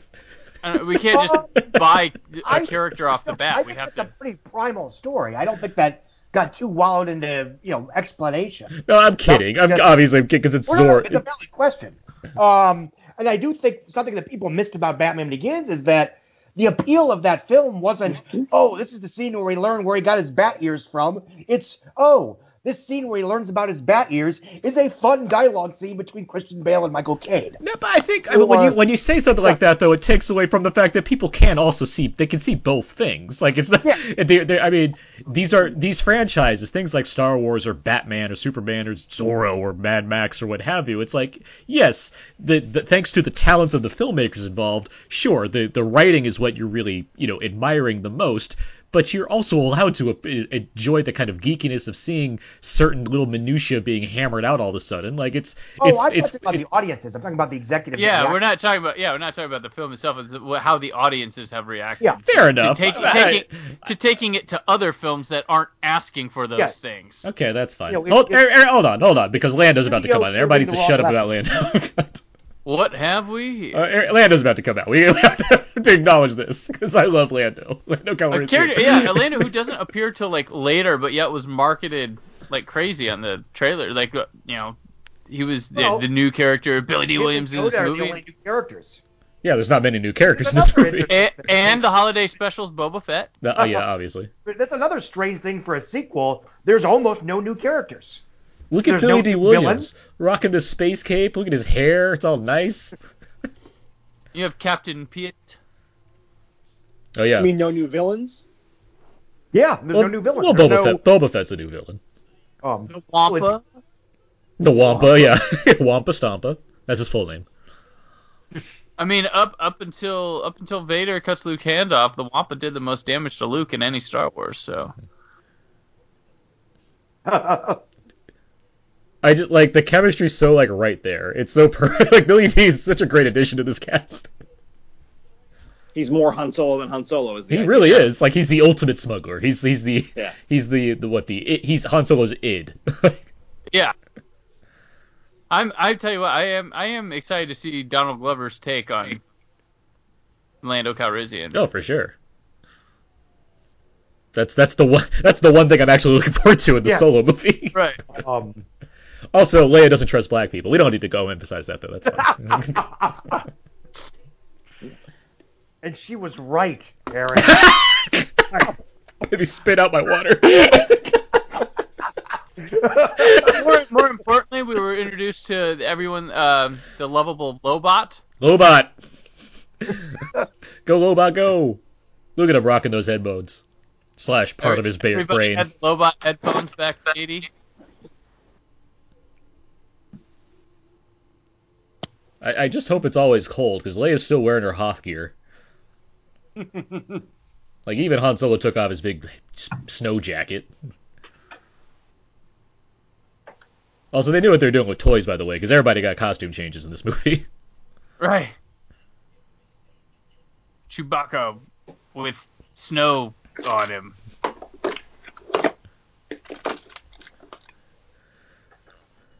See, this is dark right here, yeah. See, this is where C-3PO gets taken out of the equation and taken into pieces. The Ugnaughts, man, those things are, ugh. Yeah, these are scary little things. This is like the least cute new creature you can find in Star Wars, the Ugnaughts. I think it's dark for a kid, I guess. Yeah. Well, his head just got blown off. He's a robot. You put him back together. It's fine. People love the droids. Of course, it's C-3PO, though. If it was R2, I'd be up in arms. We missed the amazing musical cue of Yoda lifting the X-Wing out of We talked over all the Yoda Dagobah stuff. Like, what's the timeline for, like, does time move faster on Dagobah than it does? I assume Han Solo is the same age as Casey Affleck in Interstellar now. I think that's how it works. That's what I'm trying to think. Yeah, is it the Interstellar thing where Dagobah? I think that the time between planets and how that works is best left the same like degree of explanation as the language of basic that everyone seems to happen to use on every planet. But it's funny. It's like you never ask that question with Star Wars until it's been like you've been watching it for many decades and you're like tired and like, wait a minute, the timeline, does it? How is he fully trained almost in the Force? When I was a kid, it was something that kind of stuck out. I didn't care, but it was something like, so we basically been there for a week and now he's kind of sort of a Jedi? Okay. Yeah. But does he really much of it? I always wondered how much training he was doing between this and Return of the Jedi, because this movie he's not using the Force all that much. Like he's barely learning what's going on. But then like Return of the Jedi, he's like choking the guards, the Gamoran guards, and doing all kinds of fancy tricks. And well, you're supposed to believe that. I mean, with the addition of the prequels, that Luke is at the turning point of possibly giving into the dark side by his attire. Looking similar to his father's, but yeah, that's one of the weaknesses I have with with Mark Hamill, and just the storytelling of Return of the Jedi, where I never buy the idea that Luke is like on the cusp of going dark. That never hits me. I never. But you do have the worry that like, oh man, Luke kind of sucks as a Jedi. Is he really going to be able to face off with Vader? No, yeah, I figured he could die. Like that certainly crossed my mind. But the idea of him like actually being like, you know what, this lightning looks pretty cool. I'm gonna learn how to do that instead. Like I never really get that idea going on. This lighting right here, this is a great moment. This whole when there's another, and just the way the X-wings exhaust like hits Yoda in the face like that. It's just like. Which apparently Luke was always going to have a twin sister, but it wasn't always Leia. Was that like? Yeah, it was going to be Laurie Strode in one draft, I believe. That's right. Yeah. One thing that I think sets these films apart, even from The Force Awakens. I know this was a nitpick 2 years ago. Not so much. I don't care, but the idea that in the first film, he's the chosen one or whatever, but he still kind of sucks at it. He actually has to learn and fail and get better through the course of the 3 films to be a quote-unquote Jedi, to the extent that he even is by the end of Return of the Jedi. And that's, I think, something that sticks out in the Harry Potter films, which is that, he's anointed as the boy who lived, but he's not, a master wizard by the end of the first film. He's behind the other children, too, who have been accepted it in their lives, so he's got catching up. I mean, I've been saying R2-D2's the chosen one for a reason. Like, he knows what he's doing. Something like Percy Jackson or The Dark is Rising, or more so a number of the Harry Potter ripoffs or cash-ins that came after, where being the chosen one is awesome. I have all the powers right now, and by the end of the first film, I can do anything. Well, that's something I really love about The Matrix, the sequels, which we've talked about, where I love that Neo does realize this is better than everyone and everything else, but in the Reloaded, he's just treated like the muscle. It's still Morpheus' show in that movie, for the most part. Like, he's the one doing everything. He drives the plot forward. He makes a lot of key decisions. He reacts. It's him that suffers the most from the game-changing finale of that movie. Like, there's so much going on there where it's like, Neo's there as just kind of the cleanup act. Like, he's the fourth batter. He's designated hitter, but he's not the guy making the strategic plays. Yeah. And that, to me, that's a classic example of a sequel that challenges the somewhat simplistic morality and wish fulfillment escapism of its predecessor. And I think that's why a lot of people were turned off by it, frankly.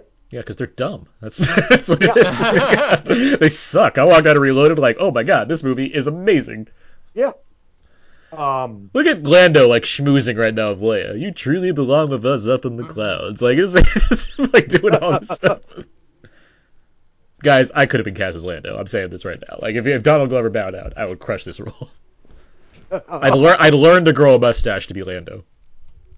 I don't know how to right now. They're the Oompa Loompas.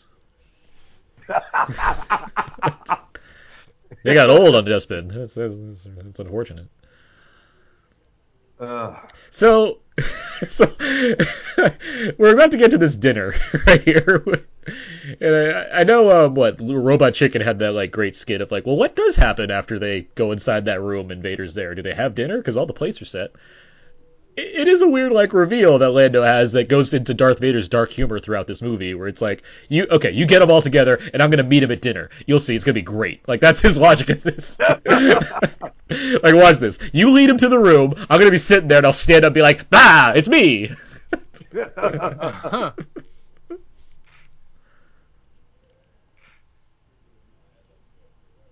Ah, Lobot, you too?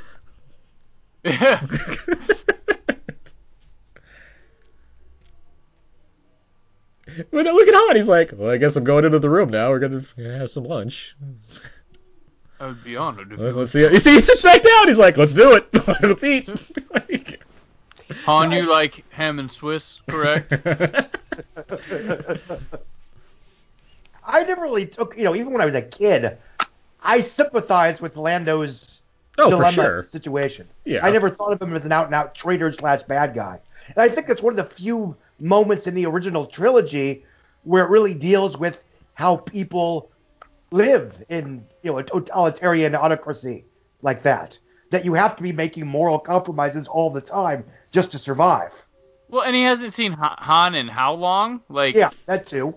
Well, yeah, he's the leader of this giant society. Yeah. So yeah, if the the darkest, blackest leader of the galaxy currently comes knocking on your door saying, "Hey, I'm gonna do this or gonna blow up your Bacta tanks," yeah, I think you're gonna probably lean on the side of that guy. Your smuggler friend that stole your one prized possession is coming. I need to get him back. Yeah, all right. Yeah, I guess to protect Lobot and my friends, I guess I gotta make a deal here. Yeah. That said, the deal does keep getting worse all the time. Pray I don't alter it any further. Robot Chicken's done some funny Star Wars stuff. Their Star Wars stuff's better than the Family Guy Star Wars stuff. And I have to assume, when he does go, do the second turnabout, that he made, Cloud City is basically, if not destroyed, then certainly, evacuated entirely. Well, he does. He signals everybody on the intercom. He's like, "Hey guys, it's me, Lando.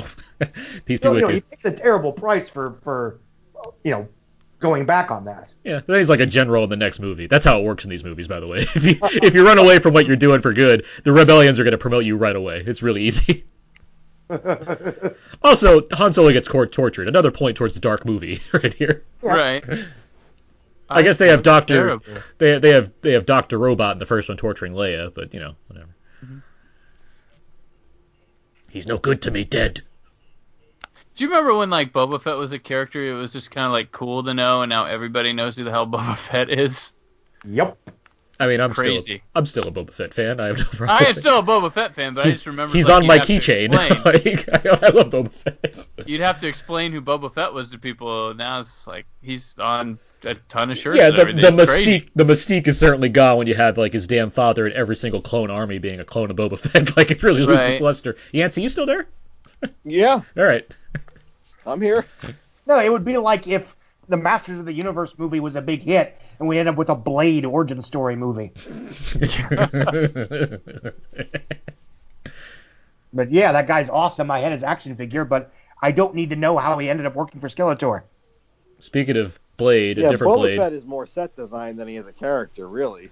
Right. Yeah. Character there. Hey, that set design gets the best of the best damn pilot in the galaxy, so he did something right. And if he didn't if he didn't come back in Return of the Jedi, I don't think anyone would have noticed. Yeah, he wasn't really a major character. He did his job. He probably dropped him off and went on his way. Hopefully, he grabbed a bite to eat beforehand. I mean, it's the cool. It's Joe Johnston, right? Joe Johnston he created most of this shit too, all the set designs and a lot of these. Oh yeah. A lot of the iconic stuff that we know about still, but that was his idea, the whole sketching of Boba Fett and whatnot, it emerged from his brain. Why are they doing this? Because they're the Empire and they hate you? They're just dicks. That's not all due respect, you're not innocent bystanders here. It seems like this, right? Because I like to jokingly question, is the Empire really that bad? I mean, everything's in order, nothing's really. But then there's oh yeah, that's right, they destroy planets and there's torture and horrible oppression and probably racism.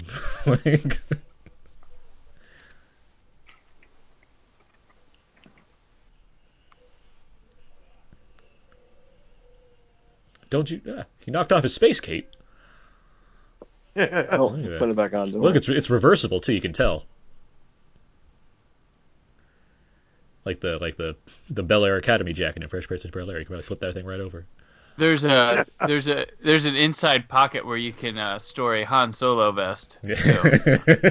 I had a little. They made these little micro Star Wars toys around this time. These little kind of tiny, maybe inch tall die-cast metal action figures that came with the sets. You get the Bespin set, the Hoth set.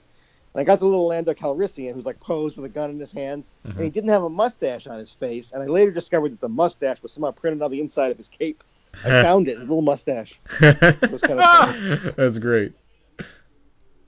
I have the Lego set of this. Yeah, this carbon freezing set is awesome. It's such a cool. It relies on some primary colors, so it's why it stands out so well. But I love just the look of the steps, all the steams everywhere, the blue in the background. It's just such a cool design for a final battle location. Yeah, the steps get used in tons of artwork, even that don't have to do with this. They'll repeat those steps just because they like the look of them. I think it appeared on. Didn't it appear on the Force Awakens teaser poster? Or something. There was steps like it. The one with Han, Rey, and. Oh, that one. Yeah, I think so, actually.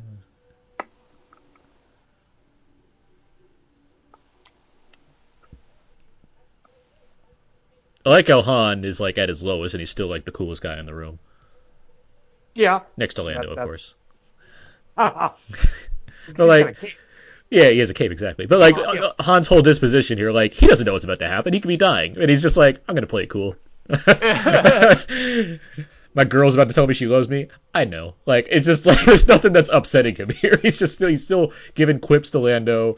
He's hanging out with his buddy Chewie, trying to calm him down because Chewie's upset. Chewie's livid. You can see it. This is Peter Mayhew's time to shine right here. This and that scene in Hoth where he's like yelling when the door's about to close.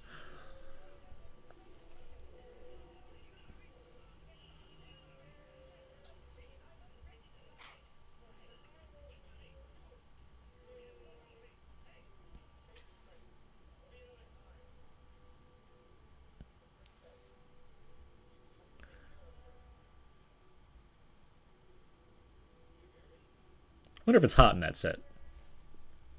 All that steam and the lights and everything. Like, Mayhew must be having a ball in that Chewie costume right now. I wonder what kind of spoilers came out during the production of this. People must have been interested. There must have been all kinds of crazy rumors. David Prowse dropped the big one years before him, and nobody was paying attention. Yeah. No one listens to David Prowse. Mm-hmm. Yeah, there was like a little blurb that like ended up being in some sort of Starlog magazine in like a bottom corner. Yeah. It helps. The father. It helps when there's no Twitter or internet to screenshot it and post it like 7,000 places in 1 second. And there's no film click bait Twitter that reveals what it said in the article that gets past the clickbait headline. Yeah. I think that, like during the shooting of this movie, the only people that knew were Kirshner, Hamill, and Lucas. And James Earl Jones. Yeah. But they had like Hamill do a couple takes with the original line of Obi-Wan killed your father, and then they brought him over, and then he said, okay, we're going to do a couple more, and you're going to react as if he's saying this. Which honestly would have been just as shocking. No, it would have been, yeah. Yeah. If not more so, since we actually knew Obi-Wan. Obi-Wan slicing off arms and pretty badass in the first movie. I could buy it.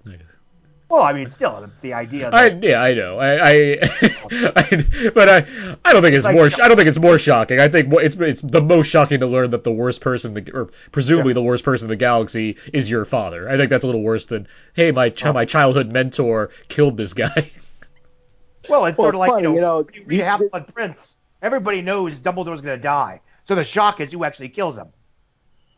Right, and that was ruined for me, by the way, when I saw that movie, before I saw the movie, which really annoyed me. My friend told me that. My friend told me that before the movie came out, and I was like, really? Like, and then he told me who. I was like, come on.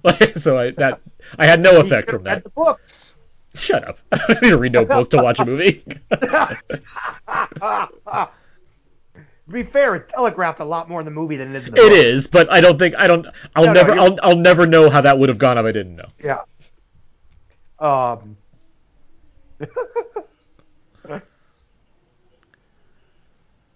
I to this day, 17 years later, I regret reading spoiler details on Batman Beyond: Return of the Joker, which at the time I thought I was never going to get my hands on the uncut version, and like 2 days later, I found a guy with a VHS screener copy. God, if I had just waited 48 hours. Oh, that deal keeps getting worse all the time. I like R2. R2's in stealth mode also. When I was a kid, I knew the entire plot of Return of the Jedi before I saw it.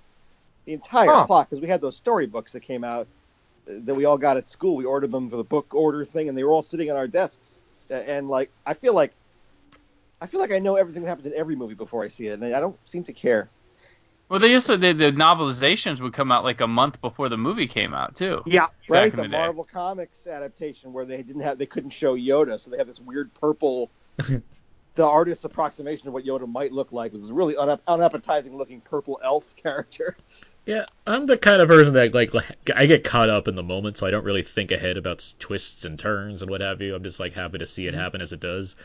Well, until the Darth Vader line here, no one thought of Star Wars as having twists to it. I mean, in general, when I watch movies, like I'm happy to welcome what's the movie's trying to give me as a surprise. I feel I've seen plenty of movies to know the basic rhythms of what's going to happen in a given film, but I don't tend to think that way in the moment. Well, I mean, I would argue, twist versus just surprising storytelling. Han Solo coming back right at the end of Star Wars. That was arguably intended to be an unexpected development. Obi-Wan getting killed. Yeah. And saying those things unless you've seen the Fellowship of the Ring, then you know Obi-Wan's going to get killed. Saying those things, though, like I've seen Star Wars more times than probably any movie short of Batman 89, and I can still be in the moment where I get legit sad when Obi-Wan dies, or I get this great thrill in my heart when Han Solo comes back at the last minute. Yeah. Like, it's just this, it's a testament to the filmmaking, I guess, as well. Absolutely. But also just my general disposition when I'm watching a film and how invested I like to let myself be in, as opposed to. But it's, you know what? It's also when you're watching Star Wars now, Aaron. I guarantee you're gaining pleasure from seeing how it comes together. What you already know it's going to happen, from seeing how they made that work. And I don't think most film fans get to that point with movies these days. They never get to the point where they're appreciating the film, the way that the things were achieved. Well, we can't even sit and talk. There's so many films and on to the next one so quickly nowadays. We can't sit and talk about. That's true. Like talk about them anymore. It's like, well, I'm done with that one. Well, it's also how we talk about films as far as what we're really championing. And I don't want to discredit Scott because he does great work at the box office, but there are plenty of people that talk more about the monetary values of these movies versus what quality is there. Oh yeah, there's tons of movies I wish I could write more about, but there's no one's going to read it. Yeah. And considering I'm known for, I work for a financial institution, there's only so many times I can do a review of where the box office is. Yeah, no one's going to see this. Guys, what's your favorite duel in Star Wars? This. Yeah. Revenge of the Sith, yeah. I like this more than Sith. No way. Yeah. This to me is iconic Star Wars. Yeah, I like this. I mean, this one and Jedi's and the Phantom Menace battle. The Phantom I Menace like that one too. That's fantastic. The thing is that the one thing that I hate to say is that they didn't really get past how clunky and big Darth Vader is. Doesn't really seem like he's gracefully fighting, and the whole thing where he jumps like that. You know, what I like about I can agree with you to a point, but what I like about Vader's approach to the fight is how he's just fucking with Luke the whole time. Like, he's not trying. He's fighting one-handed. He's not. It's only until later on when he's like, I guess I got to put a little more muscle into this. But like, for the most part, he's just kind of like, all right, let's see what this kid has to offer. Like, I'm fucking Anakin Skywalker. I've had some pretty epic lightsaber battles in my day, and he's just kind of like tossing Luke a hand here. Like, the emotion of that fight. In terms of emotional meaning, yeah, this is the one, but I still think the Phantom Menace is the most. The Phantom Menace is one of the best sword fights ever. The Phantom Menace is one of my favorite, probably, like, cinematically speaking. I think it's a fantastic sword. Yeah. Between two good guys technical wise, yeah. Technically, but I mean, between the Duel of Fate score with it, I talked about this in the Phantom Menace commentary. Those close-ups when the score swells on the faces of each of them. On the Phantom Menace commentary. I'm just saying. Well, that's why I'm recapping it now. But those those zooms on the faces and that key moment is just like so epic. It just gives you everything you kind of imagine in like a fast-paced lightsaber battle that has these great emotional beats in it, as well as these little the way they're clashing and everything. And let's not discount the Clone Wars and Rebels TV shows have had some really good lightsaber battles. Don't get me started with the cartoon, the Genndy Tartakovsky Clone Wars series. Oh my God, those are lightsaber battles. Oh my God. You know what? My favorite lightsaber battle might be the first half of that series. Uh-huh. The second to last episode where it's Anakin versus this Inquisitor type villainous. Oh yeah, Asajj Ventress. Yeah. And it's awesome. They fight on a cliffside, they fight in the rain. Yeah. Yeah. It's like it shows it gives you a lot more of Anakin than I would have liked from Anakin in the movies. Like, there's so much rage there. It's what I like about as much as I wish I could like Sith. I love Sith. I think Sith's fantastic. But what I wish I could love more about Sith is the transformation he goes through. But I do buy more into Hayden Christensen going to the dark side than I do Mark Hamill. Like, I do feel like that conflict is more clearly represented in those movies. And I think, how clearly are we supposed to think Mark Hamill is going to the dark side here? I don't really. No, not in this movie. In Jedi, though, it's really trying to push you to think that can happen. He's going to be back to being Luke Skywalker by the end. Are you kidding me? The whole arc of that movie is going to be he's doubting it, and then by the end he's back to being Luke and he kicks ass. I guarantee. Yeah, but I never buy the doubt. That's what I'm saying. Like, I never buy that there's any sort of conflict here. Right, because why would you tell that story again about a guy going to the dark side? It's not interesting. But no, to the effect of Anakin, the prequels, like the Clone Wars enhances the prequel films. It does. Like, it really does. Like, it's crazy. Let's be fair. Remember, those are still under the Lucas he's still involved in all that stuff. I'm not saying they're not. I'm saying he wasn't. I'm just saying that it's a really great representation of let's show you pure. I mean, you talk about how characters are not the main focus of Star Wars. That's that in a nutshell. Watching those Tartakovsky films in general, specifically, it's all action and showing you the kind of pulpy adventure of these troopers or various Jedi masters or whatnot going on their own little adventures and just having these amazing fight sequences. Mace Windu takes down that big. Oh yes, it's Mace Windu versus a planet. Like that's the episode, or like Kit Fisto versus like all of underwater. Like the Kit Fisto one, the Aquaman movie wishes it could be the Kit Fisto segment of Clone Wars. They need to put that out on Blu-ray or something. They do. I'm annoyed that it's not. I don't know how that's not happened. All the Star Wars is happening right now, and that's not on Blu-ray yet. Get off Hotel Transylvania and give me some more Star Wars. Return of the Jedi's duel is... Fox. Yeah, there you go.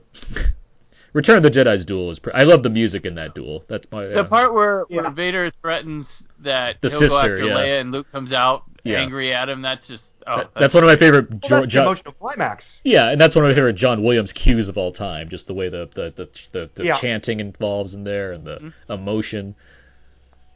You mean the slowed up version of the Phantom Menace celebration? Yeah. I did like seeing Jar Jar in the background doing like glow stick hands. Now here we go with this. Now this is dark. This is a genuine existential crisis that we're seeing our character go through visually and emotionally. Yeah, he's getting beaten on the back with his stuff, hanging on by an antenna over the absolute edge of the world. I mean, this imagery is hard to, even as a kid, you're like, Jesus.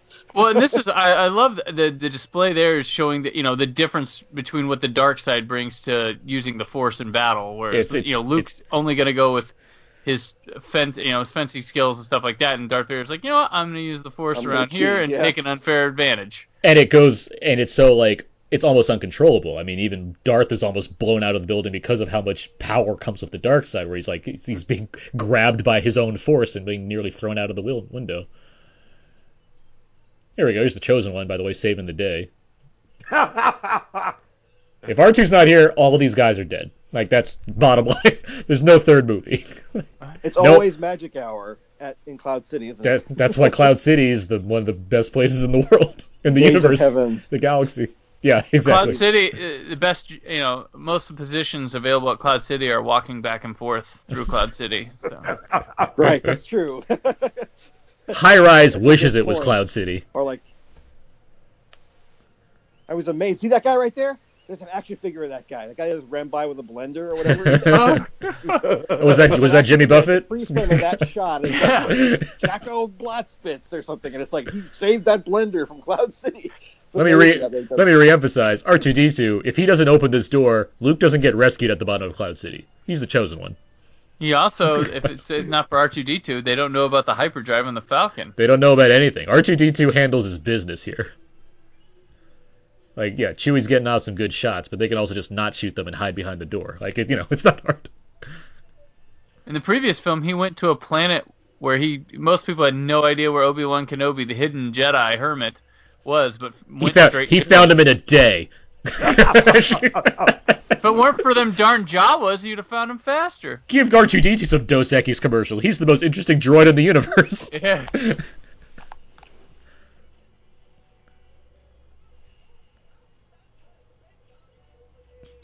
I like that. Interesting too. I don't know if that had ever been done before, Lucas, to have these different sort of gradations of robots. Some robots are kind of like people, others are just like machines. R2-D2 is basically very close to being a machine, but he is a character. Mm-hmm. It's interesting how they can pull that off, and he has a through line through the whole saga. But he basically is just a piece of technology. One of the things that stands out for this film is that the action scenes all flow very organically from the narrative. That's Lucas in general. At no point do I feel that the film is pausing for an action scene. Yeah, it never feels like it's a required beat. Yeah, Attack of the Clones or even Return of the Jedi to a certain extent, where again, let's stop on these speeders and race through the trees. Well, I mean, Phantom Menace too has before the final battle, everything sets up here, pause. But here, again, part of that is because the action scenes feel very, I'm not going to say low key, but they don't feel overly proud of them. You know, it's they don't call attention to themselves. This is my favorite shot in the entire series, right here. Yeah, it's great. Oh yeah. Luke and him with it's the nice. boom. Can you imagine being in like I don't know if you guys the imagine being in the theater the first time seeing just like this is what you want in a sequel to Star Wars. Yeah. You're like, oh my god, Luke Skywalker and Vader are just like clashing and, Yeah. and lights this is where they're fighting. Like Darth was like messing with him before, like I was saying. Here he's like, all right, enough of this. Like, Well, and you hear you're watching, you're like, oh well, man, he's struggling, but he's gonna beat him. You know, that's gonna. Oh, we got his hand cut off. Like that's a shocking enough. Like this is where they delete the scene of Maz Kanata catching the lightsaber in Cloud City. right. She's down there. She's like, oh, what's this? And brings it with her and leaves. You know, Maz Kanata. What a great name, right, Yancey? Yeah. Yeah, I was just thinking that. Close but no cigar. That is my favorite character from the new ones, though. But I don't know. That name is still not quite there. All you can hear is Pauline Kael pointed out in her review that you can hear the leather in his gloves like crunch up when he does that. Even like Poe Dameron. Like, you don't think that's a cool name? No. Fuck you. Okay. Whatever. Fuck you. Poe, Finn, and Rey are like Earth names. Who's named Poe? And they're all three wildly popular characters. So, hey. They would have been wildly popular characters no matter what you called them. It's not. It was an apology for the prequel that people were being pandered to. They were going to be happy. I think there's a certain simplicity in the names that is intentional. Right, but I think my point on Facebook earlier was that I don't think anyone can do those goofy names like Lucas. That's one thing I will stick to my grave. No one else can quite make them sound right on the borderline of goofy alien, but you believe that it's a thing, you know. Timothy Zahn was pretty good. Yeah. I thought you did either. Maybe. Hey, Lucas gave that man his blessing. I read those weird. first That was three weird books when those came out. It was like, is this going to be the Star Wars we're going to get in this book? All right. That was all there was back then. It was you had to hold on tight to that. I already mentioned Dash Rendar. That book was the first Star Wars thing in forever. Yeah, no, like if you were for like 10 years before that. I've always said like there's only like Star Wars. Everybody loves Star Wars. It's obvious by the box office. It's not like this niche geek thing like a lot of the fans try to make it out to be. Now there's getting deeper into the fandom, yes, but like if you're a Star Wars fan from like post Return of the Jedi to the Phantom Menace, that was like the geekiest time to be a Star Wars fan because there was like nothing. You were getting books, some comic books, maybe a video game here or there. You were basically like, I like these old movies when you're a kid, and it's like not cool to like old stuff a lot of the time. But I think Spaceballs kept it alive to a certain extent. Well, it helped, but also like Star Wars had its 10-year anniversary celebration around the same time as Spaceballs. Yep. To my memory, I never heard a single person question the quality of these things until Phantom Menace came out. Their age was not. These were legendary. I mean, right? Yeah. No, they were untouchable. I mean, George Lucas had made Howard the Duck, but no one and Willow, but no one doubted him like sincerely until.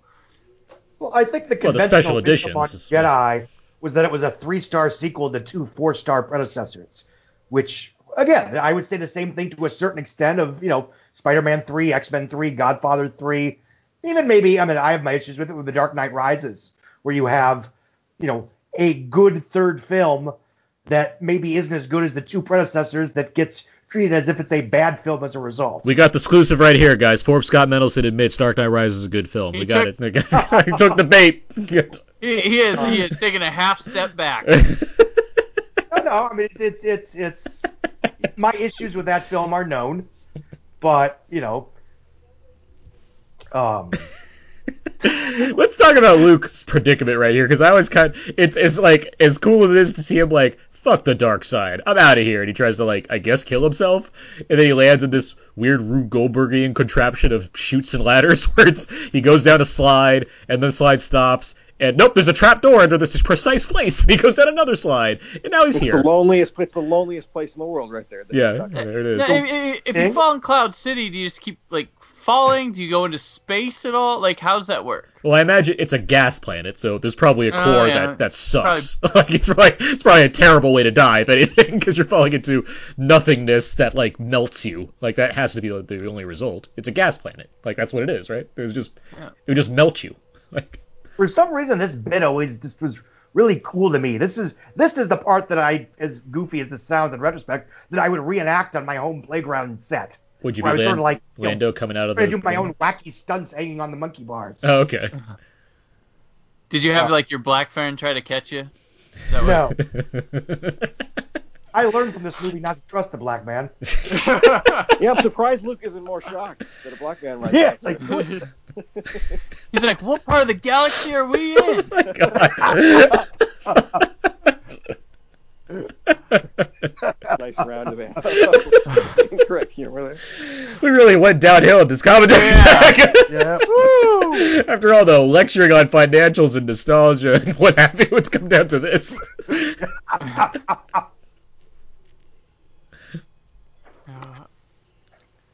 Chewie, you sit here. I'm going to go grab Han's clothes. Yeah, I gotta wear that vest. It's my old... No one talks about it being my old vest. Falcon. People keep thinking I'm the bad guy. Han Solo's the one that beat me in a game of chance, took my ship, stripped me naked, and left me on a planet. Yeah, I'm going to take my clothes back. Yeah. Was that his outfit? No, but I mean, it's just it is a weird ending where it's like not only is Lando in control of the Falcon, he's wearing Han's clothes too. It's like driving gloves. The vest is like, yeah, I guess flying vest.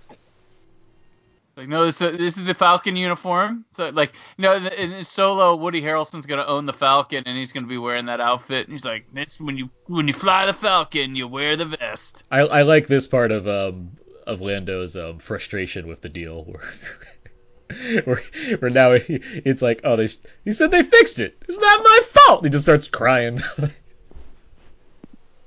It's like, all right. They told me they fixed it. What's great, it's crazy. Billy D. Williams has like Star Wars fame and Batman fame, but like, it's just crazy how he's not. I mean, he does like a lot of cartoon voice work nowadays, but because he went for the money. He got those commercials. He did a lot of movies on his own that aren't that good, and there's Nighthawks. But I mean, it's not like you see Hayden Christensen popping up in every place, right? And even Carrie Fisher. I mean, as much as we all like Carrie Fisher, it's not like she went on to have some like great career outside of Star Wars beyond her writing. It's just kind of different as like nowadays. Like you'd be two franchise pictures, they'd be trying to put you in something else too. Sure, yeah. From that franchise.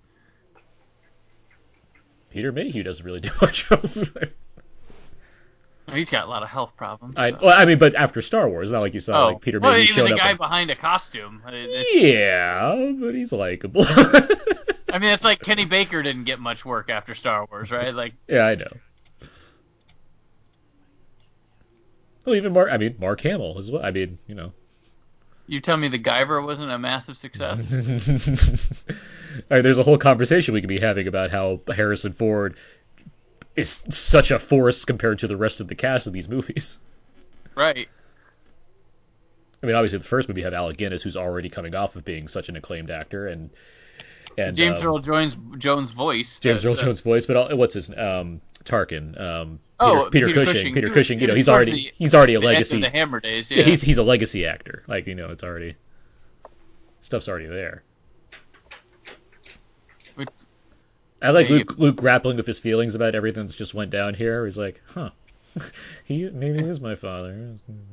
After not killing myself, I have some time to think about these ramifications. And what did you tell me? I said I'm not intervening.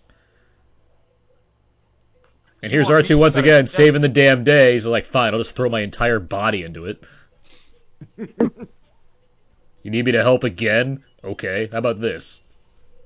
He's the Neville Longbottom of the Star Wars universe. I love this closing shot of Vader, where he's just like, he's beyond strangling people. He's just whatever. He's sad. Well, I mean, look at like just that's real.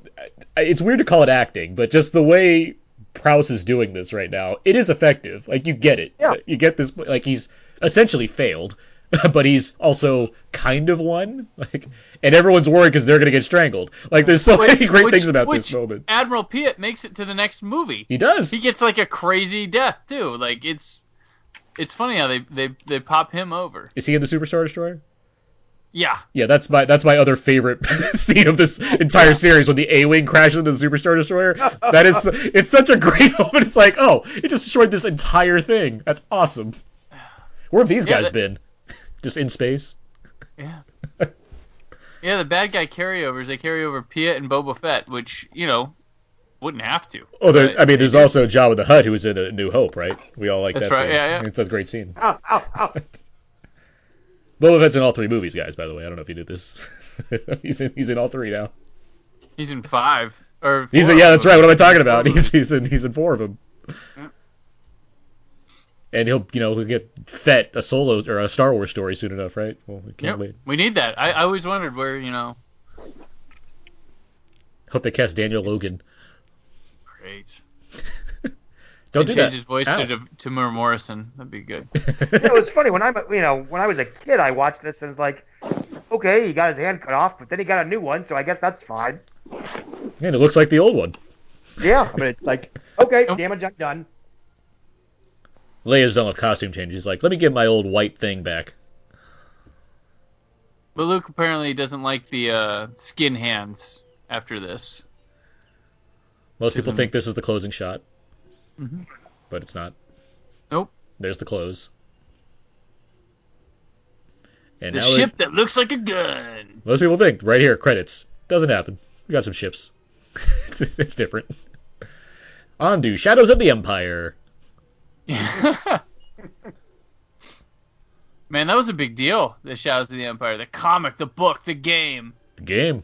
Played the game a lot when I was a kid. Because that's when I was alive. Any good?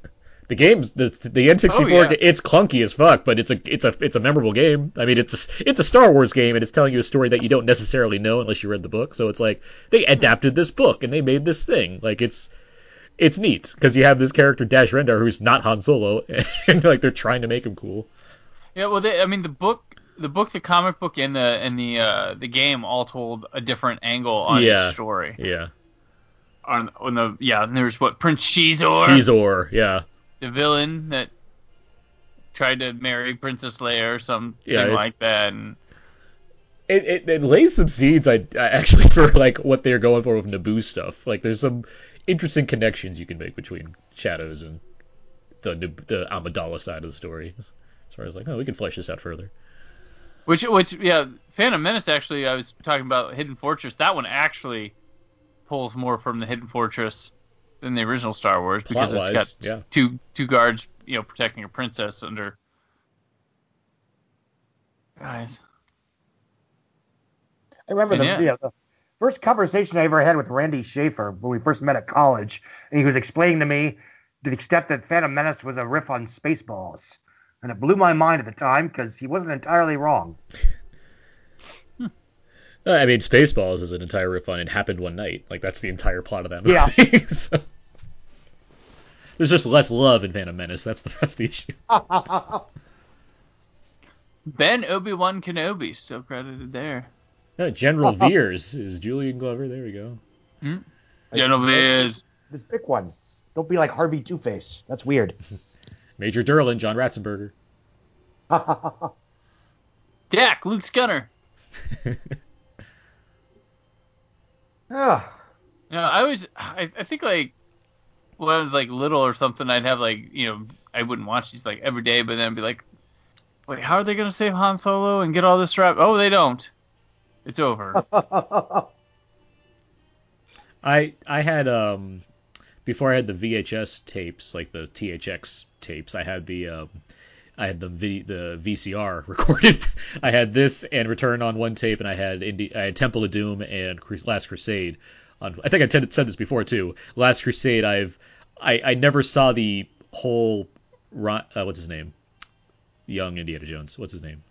River Phoenix. I never saw the River Phoenix stuff until way later. I always saw him on the boat. That was the first scene I ever saw of Last Crusade. So I never knew about the whole cold open of that movie for the longest time, and I never knew about where your version started. Yeah, well, because we VCR taped them off of television. So like I had Temple of Doom. It ended when he climbs up the bridge Like, so I never saw like the epilogue of that movie, and then the next one just like it cuts right into the next one where he's fighting on the ship after all the River Phoenix stuff happened. So like I never had the end and beginning of those two movies, and that's kind of how I knew them. And Return of the Jedi and Empire Strikes Back, those are taped well, so I had a better idea of how those worked. But, did you guys ever have the it was like the throw-in VHS from Star Wars to Jedi, like making of Star Wars, the original one, where that was where you got your first glimpse at Biggs Darklighter scene, and then there was a little bit of the Jabba the Hutt scene from the original was in that. And so we know it was a all too brief making of the series that heavily focused on the Return of the Jedi stuff, but it was neat. But I like the Empire Dreams one that came with the DVD set. Yeah, that whole doc was great. That was like its own disc, wasn't it? The Empire Dreams part. Yes, yes. I remember getting that in college when that came out. It's like, oh my god, Star Wars on DVD, and then the Blu-ray came out, and it's like, oh my god, Star Wars on Blu-ray. Yeah, the Star Wars on Blu-ray, like when they had that, it was like we're finally putting these deleted scenes that you've been wanting forever on this. So I was like, I like had it pre-ordered. I'm like, after I go to work, I'm going to pick it up at Best Buy, and then I am immediately watching every deleted scene from the original Star Wars trilogy. Yeah, I spent like a whole morning with a couple friends watching the entire like bonus discs of like all the stuff that they put on there. Which George Lucas did good. I mean, he always meant for you to always hold on to your old editions because like he wouldn't port over old content. He'd always make sure it was new. Yeah. When's the 4K set come out? I'm guessing Once this Fox deal goes down, is that what's happening, Scott? Is that what's going on? Could be. I can tell you this: The Last Jedi will be their first 4K Star Wars when it comes out April 3rd. You can hear it. I will stand by that. They haven't announced anything. There's nothing there, but April 3rd. You don't think they'll throw out Force Awakens first just to get you ready? Nope. Okay. That'd be out by now. But it might come out around the same time, but I'm predicting Last Jedi will be the first 4K Star Wars on April 3rd, 2018. Not enough people stay around to the end of these credits, but the fucking Williams score is so great, like all the way through this thing. Like it's so good. Takes you back through the whole movie. Like you start getting memories and stuff like that. But if you stayed to the end of the Phantom Menace, you got Darth Vader breathing. Remember? Everybody was like, "Ooh." Yeah, it foreshadowed something.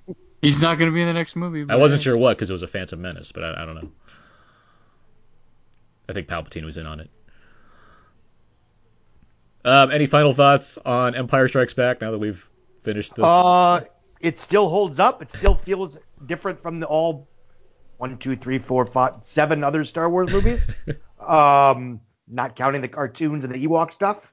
And I think it's interesting. We now have what's going to be 3 full Star Wars trilogies. And the first trilogy, part 2 is the best. The second trilogy, part 2 is the worst. So in the third trilogy, will the part 2 be just second best? We'll have to see. Yancey, any last thoughts? No, not really. Crushed it. Okay. Yeah. A good time was had. Yeah. I mean, every sequel wants to live up to this hype. That's why we have the phrase, and you see it's the Empire Strikes Back of the blah blah blah series. So this is the sequel that Strikes Back of the Descendants films. Right? Yes. Well, yeah. I mean, this has been fun, guys. We've tackled a variety of different topics, which I'm always happy to do. I look forward to doing the next one of these commentaries for, well, movies in general, because these are fun to do, but also for these Star Wars movies, because it inspires lots of conversation of all types. But that's going to have to wrap it up for this month's commentary track and our commentary track for Empire Strikes Back. So as I end here, let's get to where you guys can be found. Let's start with Brandon Peters. Where can people find more of your work online? CultCinemaCavalcade.com. You can find us on iTunes, everywhere podcasts are found. On Twitter at BT Peters, that's me. At CC Cavalcade on Instagram, Twitter, blah, blah, blah. And our latest episode is Hard Rain with Aaron. And it's a really good episode. I enjoyed it quite a bit. I just want the money. Scott Mendelson, where can people find more of your work online? Forbes. That's basically where I write. Just Google Forbes, Scott Mendelson, the ticket booth, or some combination thereof. And Yancey Burns. You should have asked Scott last. He's got the best one. Now I got to follow that up with like, the Milky Way Blues at Blogspot, and I'm on Twitter as Yancey Jack. That's about it. I'm at yancey.geocities.com and yancey41@hotmail.com. Find me on AIM. Find me on Instant Messenger AOL over it. You can find everything I do over at thecodeiszeek.com. All the reviews that I write and everything gets piled into that site. You can find me on Twitter at AaronsPS4. You can find all the other episodes about Now with Aaron and Abe over on iTunes and Audioboom. We have our Facebook page and our Twitter page. You know all this stuff. It's great. I'm happy everybody that listened to this stuck all the way through with us, because I know we like to talk a lot about a variety of different things. If you played along, great, and I hope you keep coming back for more commentary tracks, because that's all we do. You guys seem to like these a lot. But with all that said, thank you, Yancey, Scott, and Brandon, for joining me this evening. Thank you. Thank you. Thank you. And with all of that, that's regardless of thoughts on the current Star Wars films, I'd like to think that we're all at least a little bit excited about The Last Jedi coming up. I am excited. I know I am, and until that'll be a episode coming soon. So until then, until next time, so long and goodbye. And live long and prosper. And may the Force be with you.